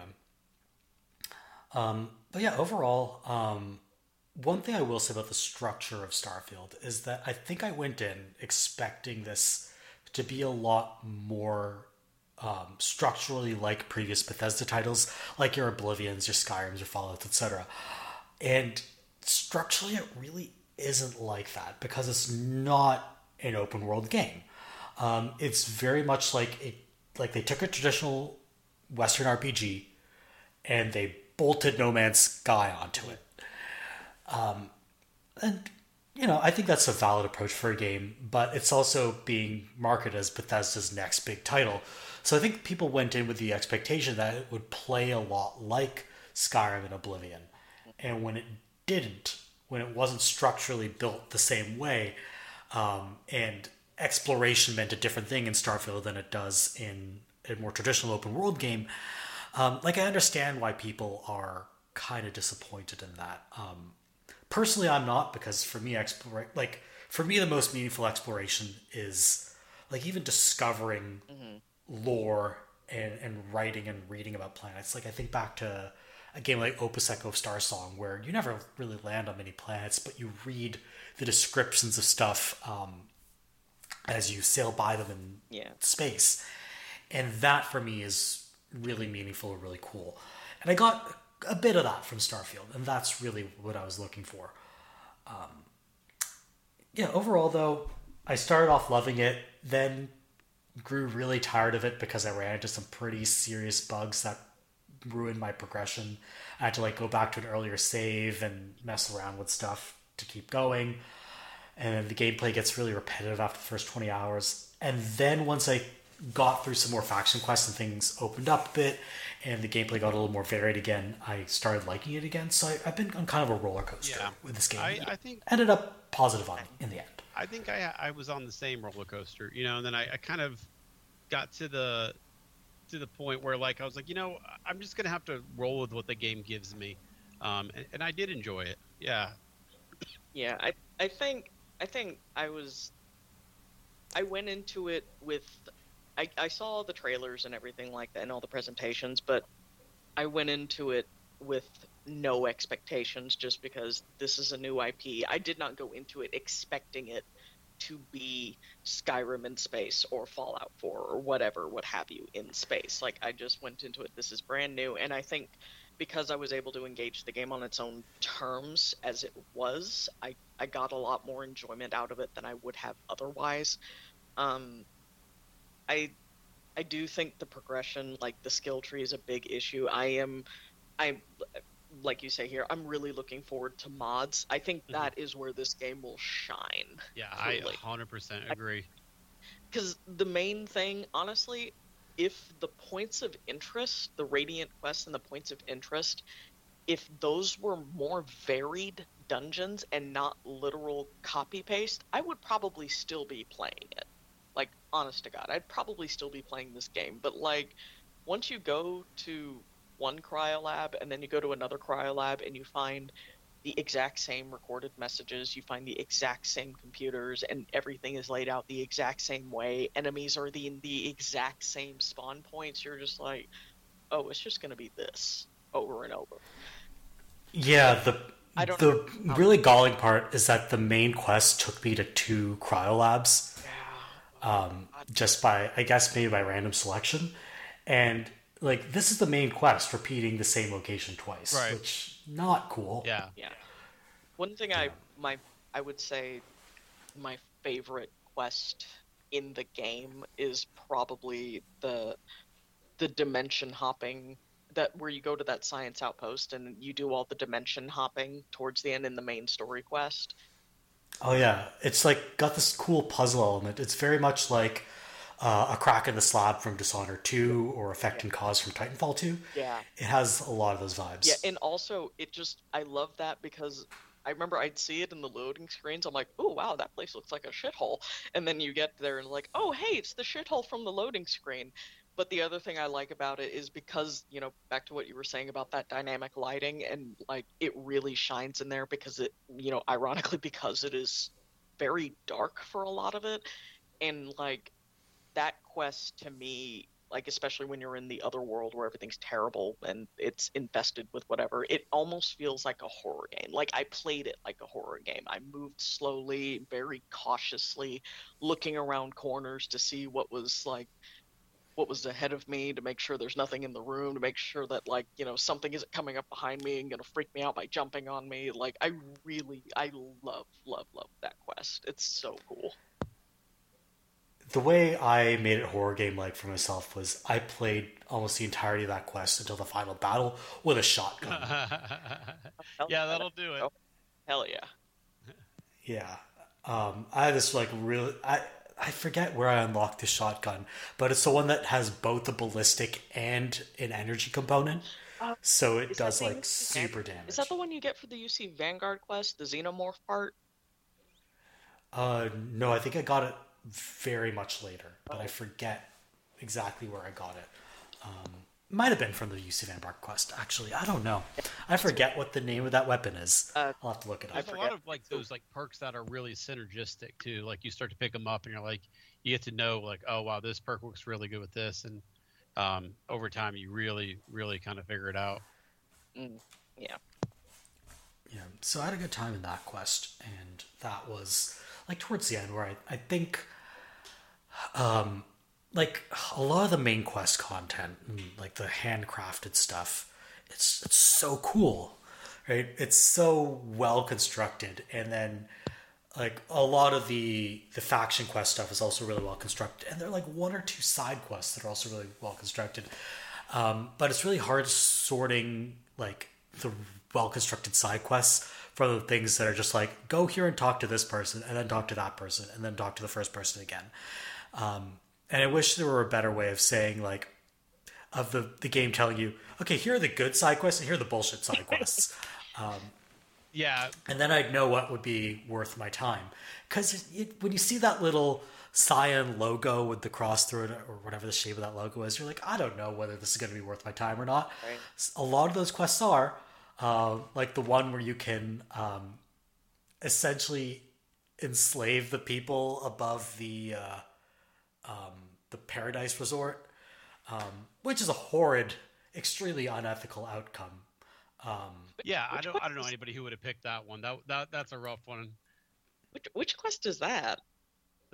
So there's this. I don't know if you did this one, but there is a mysterious ship that is parked above the resort planet Paradiso. Oh, yes. The colony ship, the one that before everybody else on Earth. Yeah, I really like that quest. I wish parts of it weren't bugged, because now I can't progress in it because I can't find like there was somebody who's like, hey, go find the colony, because there's a glitch where after the colony ship leaves, the quest marker stays near Paradiso even though the ship has moved somewhere else, and now I have no idea where it is and I can't find it, so I can't progress. I'm like, okay, I guess I'm done with that quest. You can't deliver them their mail. Yeah, that. Yeah. So there are like fun side quests like that, and there are also side quests that are just like, stay here for 5 minutes and talk to these people. And doing a few of those is fine, but there are a lot of those in Starfield, and sometimes I'm just like, I don't want to do that. So I wish there were a way of kind of differentiating that content a little better, and like sorting out the meaty side quests from the not so meaty ones. And they tried to do it a little bit by separating the Radiant stuff from the regular side quests, but I don't know if they totally succeeded in that regard. Yeah. So yeah, those are kind of my general thoughts on the game. So in the last little bit of this, let's kind of get back to the story and where it goes, and what we think it means for potentially the franchise going forward. So, like I said, I really enjoyed the story. I actually mostly enjoyed the faction quests. The one I didn't I liked parts of all of them. I think Region takes way too long to get started. Freestar starts off promising and it just ends way too abruptly. Crimson Fleet, I don't know if I really like the plot, but I liked all the characters. UC Vanguard, though, fantastic pretty much right to the end. Yeah, that one I have seen universal praise, and the UC Vanguard, like the Terramorph quest, is so much fun. It's so cool. I did not like the Crimson Fleet quest that much. No, and I hated the Crimson Fleet. That's a big reason. Everybody. Thank you. So they are like annoying. They're so profoundly dumb. And like you talk to Conde and he's like, "Oh, that Delgado, he's a shrewd one." It's like, I have talked to him. I assure you, he is not. You could run up on them right now and have no trouble at all. Like his own people don't listen to him. They're very like Goonies pirates. Like they're not very scary. He's like, they got to get the credits. We got to get credits. And I'm like, what are you going to do with the credits once you have them? And then like the thing that frustrated me the most about that quest is that like they're, especially with the friction between what's her name, Neva, his second command, and him, like where she clearly does not fully respect him and talks back to him. Everybody kind of does. I feel like there was an interesting tension to explore there, but you don't get to talk to Delgado Like at all. someone's like a true believer versus someone who wants like to go in a new direction, basically. Like you don't get the impression, like it's unclear what their goals even are. Like they just want a lot of money to, it's like to do what? To buy stuff from the 5 shops on the key. Like Yeah. it's when you go on the other quests and you meet like all of those characters, like the guy on the cruise ship, for example, like he wants back in because the only reason he got kicked out is because apparently he made Neva look bad or something. Like you he at least has a goal that I can, like a concrete goal that I can understand. And like I understand like the smuggling chick, like she's really cool. Like they're fine, but the rest of the Crimson Fleet they just fucking suck. Yeah. When she called me Rook for like the 1 millionth time after I've like done everything in the galaxy to like make them worthwhile, I'm like, all right, just never mind. We're not going to get anywhere with this. The best comment I saw about that is like, call me the Rook because I capture anything that's in front of me. It's like, all right. Okay, that's pretty womp good. Womp. The reason I kind of enjoyed these like dumb goofballs is because I didn't take them seriously. Like, if they get a lot of money, I think these are people who are just like super shallow and just like don't see money as a means to an end. They see money as the end itself, right? So, like, I don't like my headcanon is that they can't do much harm if I side with them and like let them get their hands on Crix's legacy. So when my companions all like berated me for siding with the Crimson Fleet in the end, I was like, whatever, doesn't matter. They're not going to do that much damage. Who cares? What's the worst they can do? I mean, they almost blew up their own space station. Yeah, like also I personally I don't like that you don't have the option to just fuck off with the bag. Like it's like, okay, I've got Crix's legacy. I probably know somebody, because like my first thought was I'm gonna take Crix's legacy, and I've done the Ryujin quest, so I know there's that hacker guy on Neon who I already have contact with. I'll just take this thing over to him, have him decrypt it, maybe give him a cut, and then I'll take the rest. And it doesn't let you do that. It doesn't let you just take it with you. And like I kind of understand why, but also come on. Yeah, it does. It doesn't let you be as imaginative as you could be. Yeah. Yeah, I will say, I wish this game had some more immersive simi elements where you could make those connections. And like different parts of the game played with each other a little better instead of being so siloed. Like if you have too many interconnections, it can end up being a little artificial, and it can make the world seem way too small. But a little bit of that where you can cleverly exploit something you know about another part of the world would have gone a long way. Well, and I mean, they're already doing that with New Game Plus because you're the Starborn. You have all of those connections already because you know everything. So, like, the fact that it's not really in the base game is a little... It seems odd to me. Yeah, I think it is part of their approach to how Bethesda approaches their games, where they really want the different story elements to be siloed. Because I think the fear is that if you do one thing and you cut off a whole bunch of other content, then you're going to feel shortchanged. But I think games should occasionally make you feel a little shortchanged. Like, decisions you make should have consequences. I mean, I don't mean that if you do one faction quest, it shuts you out of everything else. But it should, like, doing one faction quest should narrow your range of possibilities in others and expand your range of possibilities in some other quests. Yeah, because then that gives you incentive, to go replay the game, right? Like that was most of the replayability that I got out of like Skyrim and stuff is like, yeah, you can do all of it, but if you're going to go full on the role play, it's like, okay, I'm going to save that faction quest for the next playthrough or for this character or for this build or whatever. And that would really play well into New Game Plus here, where you are starting with give or take the skills, a clean slate every time. Yeah. And that's especially prevalent if you, Kappa, I don't know if you got this one, but have you gotten the New Game Plus where you go to the lodge and it's all just different versions of you? Yeah, it's clones of you. There's the one of you in the corner that's just like, yeah, I just took Barrett's ship and fucked off. Yeah. Like, I want to do that playthrough. Yeah, I got that one. I want to say my fourth one. It's very inconsistent. I mean, so like you have to look there. I think there's 10 of them that people have like documented so far. But I think I got that one my fourth one. It was either my third or fourth.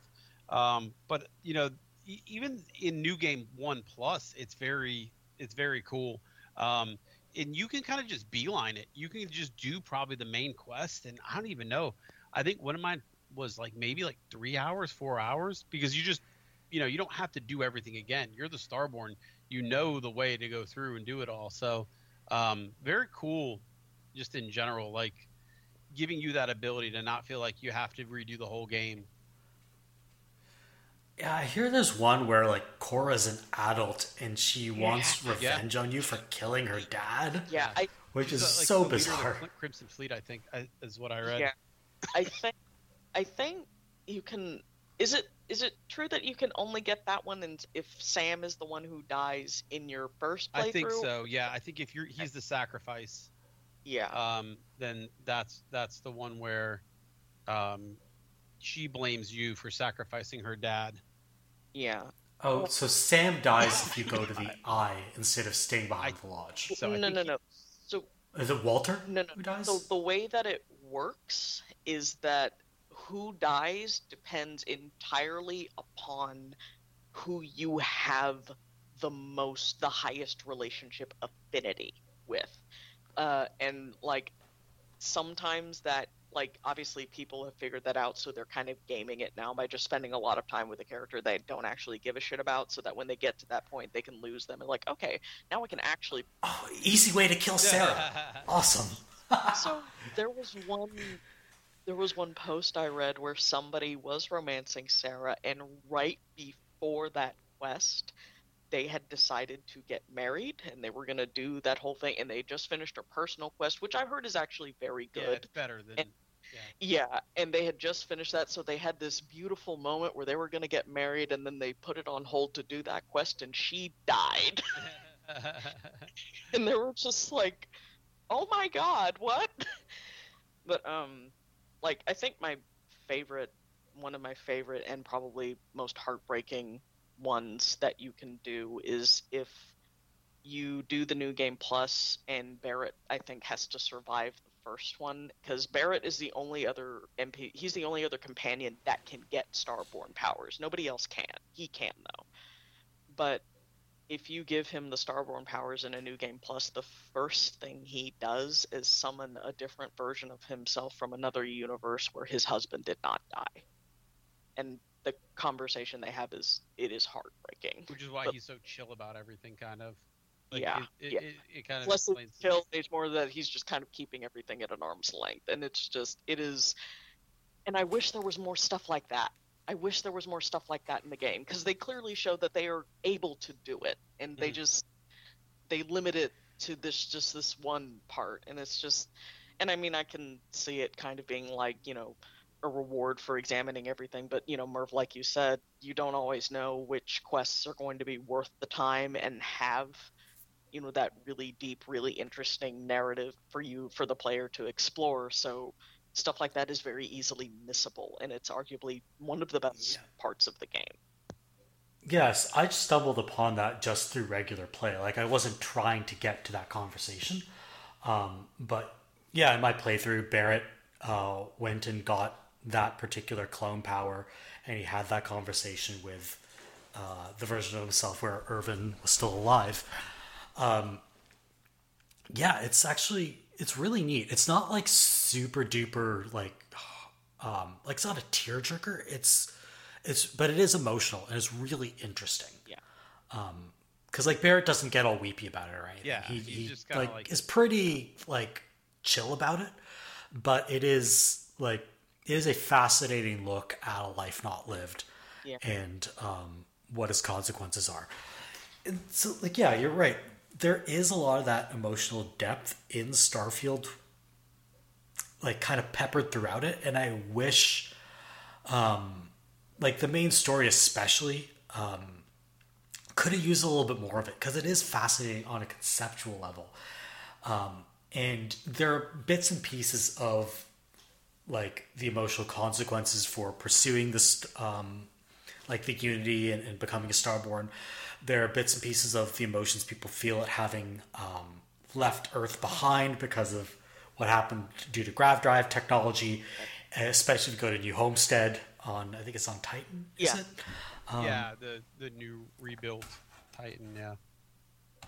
Yeah, so stuff like that is peppered throughout the game, and I wish there were more of that emotional through line, because where it is, it's really cool. I just wish there were more of it. Yeah, I walked away from the whole game just kind of wishing there was more of everything, which is kind of, I think, a good sign, for the game, honestly.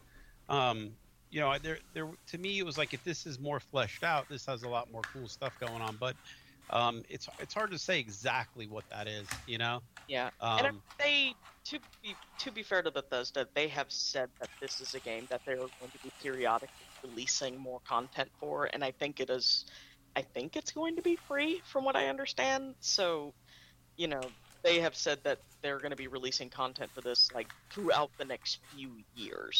So, I mean, it could very well be that we do get more of that. It's just it would have been nice to see more of that at launch. Yeah, I agree.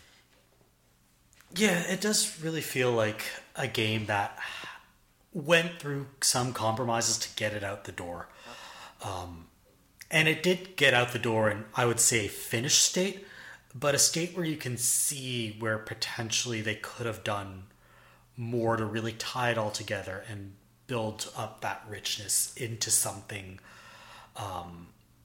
like something that feels a little bit more coherent, a little bit more like a full, well considered title rather than bits and pieces of good stuff kind of glued together. Yeah. Yeah. Sorry, go ahead. Oh, I was gonna say, there's one of the notes here. It's, what do you think it means for humanity to leave their home behind? What happened in Starfield a tragedy?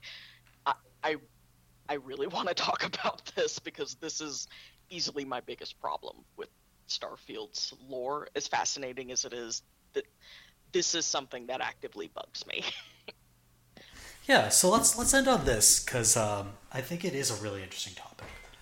So, one of the main issues that I have with Starfield is that it does not seem to want to take its own premise seriously. And one of the things is, what do you think it means for humanity to leave their home behind? The first thing that I thought of, like, once I figured out the circumstances of, like, humanity leaving, was one, like, there's that moment where you're walking through the UC museum and Sarah is like, wow, says rather incredulously that, wow, it must have been a huge logistical undertaking to get all of those people off world. They never say how many people get off world. And there's things that indicate that the population of Starfield currently is actually incredibly small. Yeah. Like one of the things they say about like the what is it, the UC, when they talk about the Civil War, they're like, oh, 30,000 people die. And obviously not to be flippant about the loss of life, but I was like, really? That's all? 30,000? We lost more of that than that in World War II. What? Like, and the thing that I really think about is, like, if you are a religious person and one of the foundations of your faith is that you genuinely believe that Earth is a gift to humanity from God, I cannot fathom that you would leave it that easily, even under those circumstances. I want to know more about the people who stayed. And the thing, like, one of the first images, like, in thinking about that was about how in Starfield there are religions, or a couple of religions, but the game seems interested in religion but not faith specifically. Like, there aren't any churches. Nobody really talks about, like, Christianity except in passing, and I'm like, this is a religion that is like the religions that we have on Earth lasted, thousands of years. I highly doubt that they just kind of disappeared over the course of a couple hundred years after being in space. And like, one of the things I thought about was like, Mecca. What was the last Hajj on Earth like? Did they take the Kaaba? Did they leave the Kaaba there? I can't imagine that they would leave it there, right? Like, I have to imagine that they would take it somewhere. And if they did, how did people pray to Mecca? Like, how did they tell, the Muslim faith, like, okay, this is the last day that the Kaaba is going to be open to the public for people who need the Hajj, and then after that, it's leaving. Everybody download the app to calculate where, to track where the Kaaba is in space, so you know which way to pray and everything like that. But like, what does that do to people? Like, when you, especially something like that, like, just what was the last Hajj on Earth like? Like, knowing that this is not going to be here anymore. And there are a whole bunch of other questions. Like, I know Catholicism legitimately, canonically, has contingency plans for if aliens come to Earth, whether or not they would be saved. They actually do. And it's like, no, they don't. They're not familiar with Jesus, so it doesn't apply to them. That's literally the rule. So like, that is something that actively bothers me, because it's like they just didn't seem that interested in exploring that. Or like, the fact that there are no dogs. Yeah. There are no dogs. Dogs are extinct. People had to leave their pets on Earth. They just, like, there are so many things that could be explored about people on Earth consciously having to do things for the very last time. And the game just does not seem interested in talking about that. I mean, I will say you get some of that if you like explore around New Homestead and talk to people, but it's less interested kind of in the finality of it and more in what the day-to-day was like for people. And that's what the perspective that Starfield's writers took on what people want to preserve, is not so much unique things or recurring things, but quotidian things, like things that are preserved things that people do every day. And it's like, it is an interesting statement of values on the part of the people making the game, that what they think people would value would be very pedestrian things. Yeah. And things that hold significance or meaning end up being what's forgotten. Yeah. Like, to me, that is a statement of what the writers believe, whether intentional or unintentional. Yeah. I do think there's some intentionality in that like, when you come to St. New Homestead and you're confronted with what people have preserved, it's almost asking you to make this value judgment of whether you think that the day-to-day is what's worth preserving. It's almost like it's confronting you with, wait, you didn't preserve all the special things, like all the monuments, you didn't take your family pets with you, like, why is it, why are things the way they are? Why did you choose these particular things to preserve? And it really goes back to kind of the personal meaning that people derive from it. And like, you see the children of the people on New Homestead, they have trouble connecting with that because they don't have that personal connection to what was left behind on space. And it gets lost through the generations. Whereas if they had preserved things that had more universal meaning, maybe you would see those rituals get passed down with more ease. So I think there was some intentionality in that, but it does kind of close off answering the questions about what that finality looks like. It is, I think the game could have covered both. Yeah, I think so too. I think, well, like, something else that I think about, you notice that nobody has phones, and not smartphones. Yeah. There are no phones, but people are clearly making calls, but there are no phones. So like, you mentioned the quotidian day to day. Like, right now, I'm recording this on my phone. Like, the fact that, and also, like, it's only been like 200-ish years. So, but when you talk to people on New Homestead about what Old Earth was like, they talk about it like it was I think even Sarah at one point even straight up says, "Oh, well, what happened to Earth? It's ancient history now." And that's how people talk about it. But it's only been a couple hundred years. Like that's a That feels almost like a coping mechanism, though. Like this is like the way society moved on from disaster is to pretend that it was ancient history.